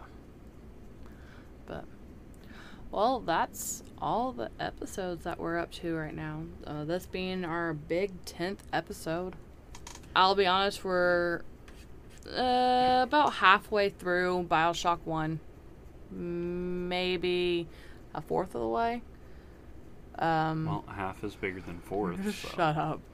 Well, honestly, it seems like every time I think I have a bunch of stuff... You're finding more stuff. Yeah, I end up finding more stuff that I I find fascinating, and you, the listeners, may not, or you may. It's stuff that you did not know. I know I am kind of skipping over some stuff that it's seen in the first BioShock, but not as prominent as it is in, say, like the second BioShock, or stuff that's happened in the first BioShock, but I'm waiting until like BioShock Infinite, where stuff happens that I'm like, okay, I'm gonna wait for Infinite to tell you about this that happened also in BioShock, just so I'm not repeating myself a bunch more than need be, that kind of thing. But well, I want to be the first to say thank you, Medieval Zombies, for joining us on this discussion episode of everything we've had. Thank you for being our resident BioShock expert that we can call upon at any time that we have any other questions about BioShock anymore, since her research seems to fail her. Oh, shut up. This was very, very fun, and I'm not the expert, as you guys think, because obviously you guys have taught me some stuff from your audios. It's been an absolute pleasure. It has. Well, maybe we can get you in on another one. Definitely. See if we can get Definitely, the fiance probably. in too. Definitely, probably get her in a lot more on the BioShock 2 stuff, since that one's her favorite. Yeah, definitely. Specifically, Minerva's dead. That one, hey, you know what? We'll have you come over and you can record that you'll episode. do your whole we'll have own you, episode. yeah. I want to see your guys' reaction to that, though. That's specifically what I want to know what you. I'm excited for that. But you got to get through first BioShock. So, but thank you again for coming and doing this with us, and thank you, listeners, for staying tuned with us and listening in. And remember, tell your friends, tell your family, tell whoever that you love BioShock. Let them know, hey, there's a BioShock Lorecast out there now. Yeah, we've already been seeing a few people following us on Twitter. We appreciate you guys greatly for it. Again, you can get a hold of us also on Gmail. Everything will be linked in the notes below.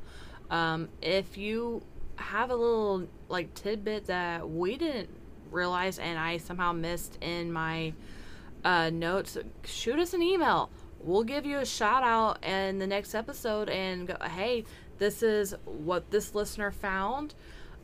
This is what they shot us. We'll shoot out your name and say what you found or anything, or even just tell us what you think. Who would you like to hear more of, or what would you like to know more of? Just thank you very much. I think that's gonna be all for tonight. This has been Valkyrie Kitten and Twisted Vice, along with Medieval Zombies, signing off for this episode of the BioShock Lorecast. This has been Rapture, a BioShock Lorecast. We want to thank you for joining us, and we hope you follow us on Apple Podcasts and Spotify as we go along our journey into the history and the lore of the BioShock series. Let us know who you would like us to go over. Also, would you kindly leave us a review and follow us on our new Twitter @ALorecast. And also, join us for the next episode.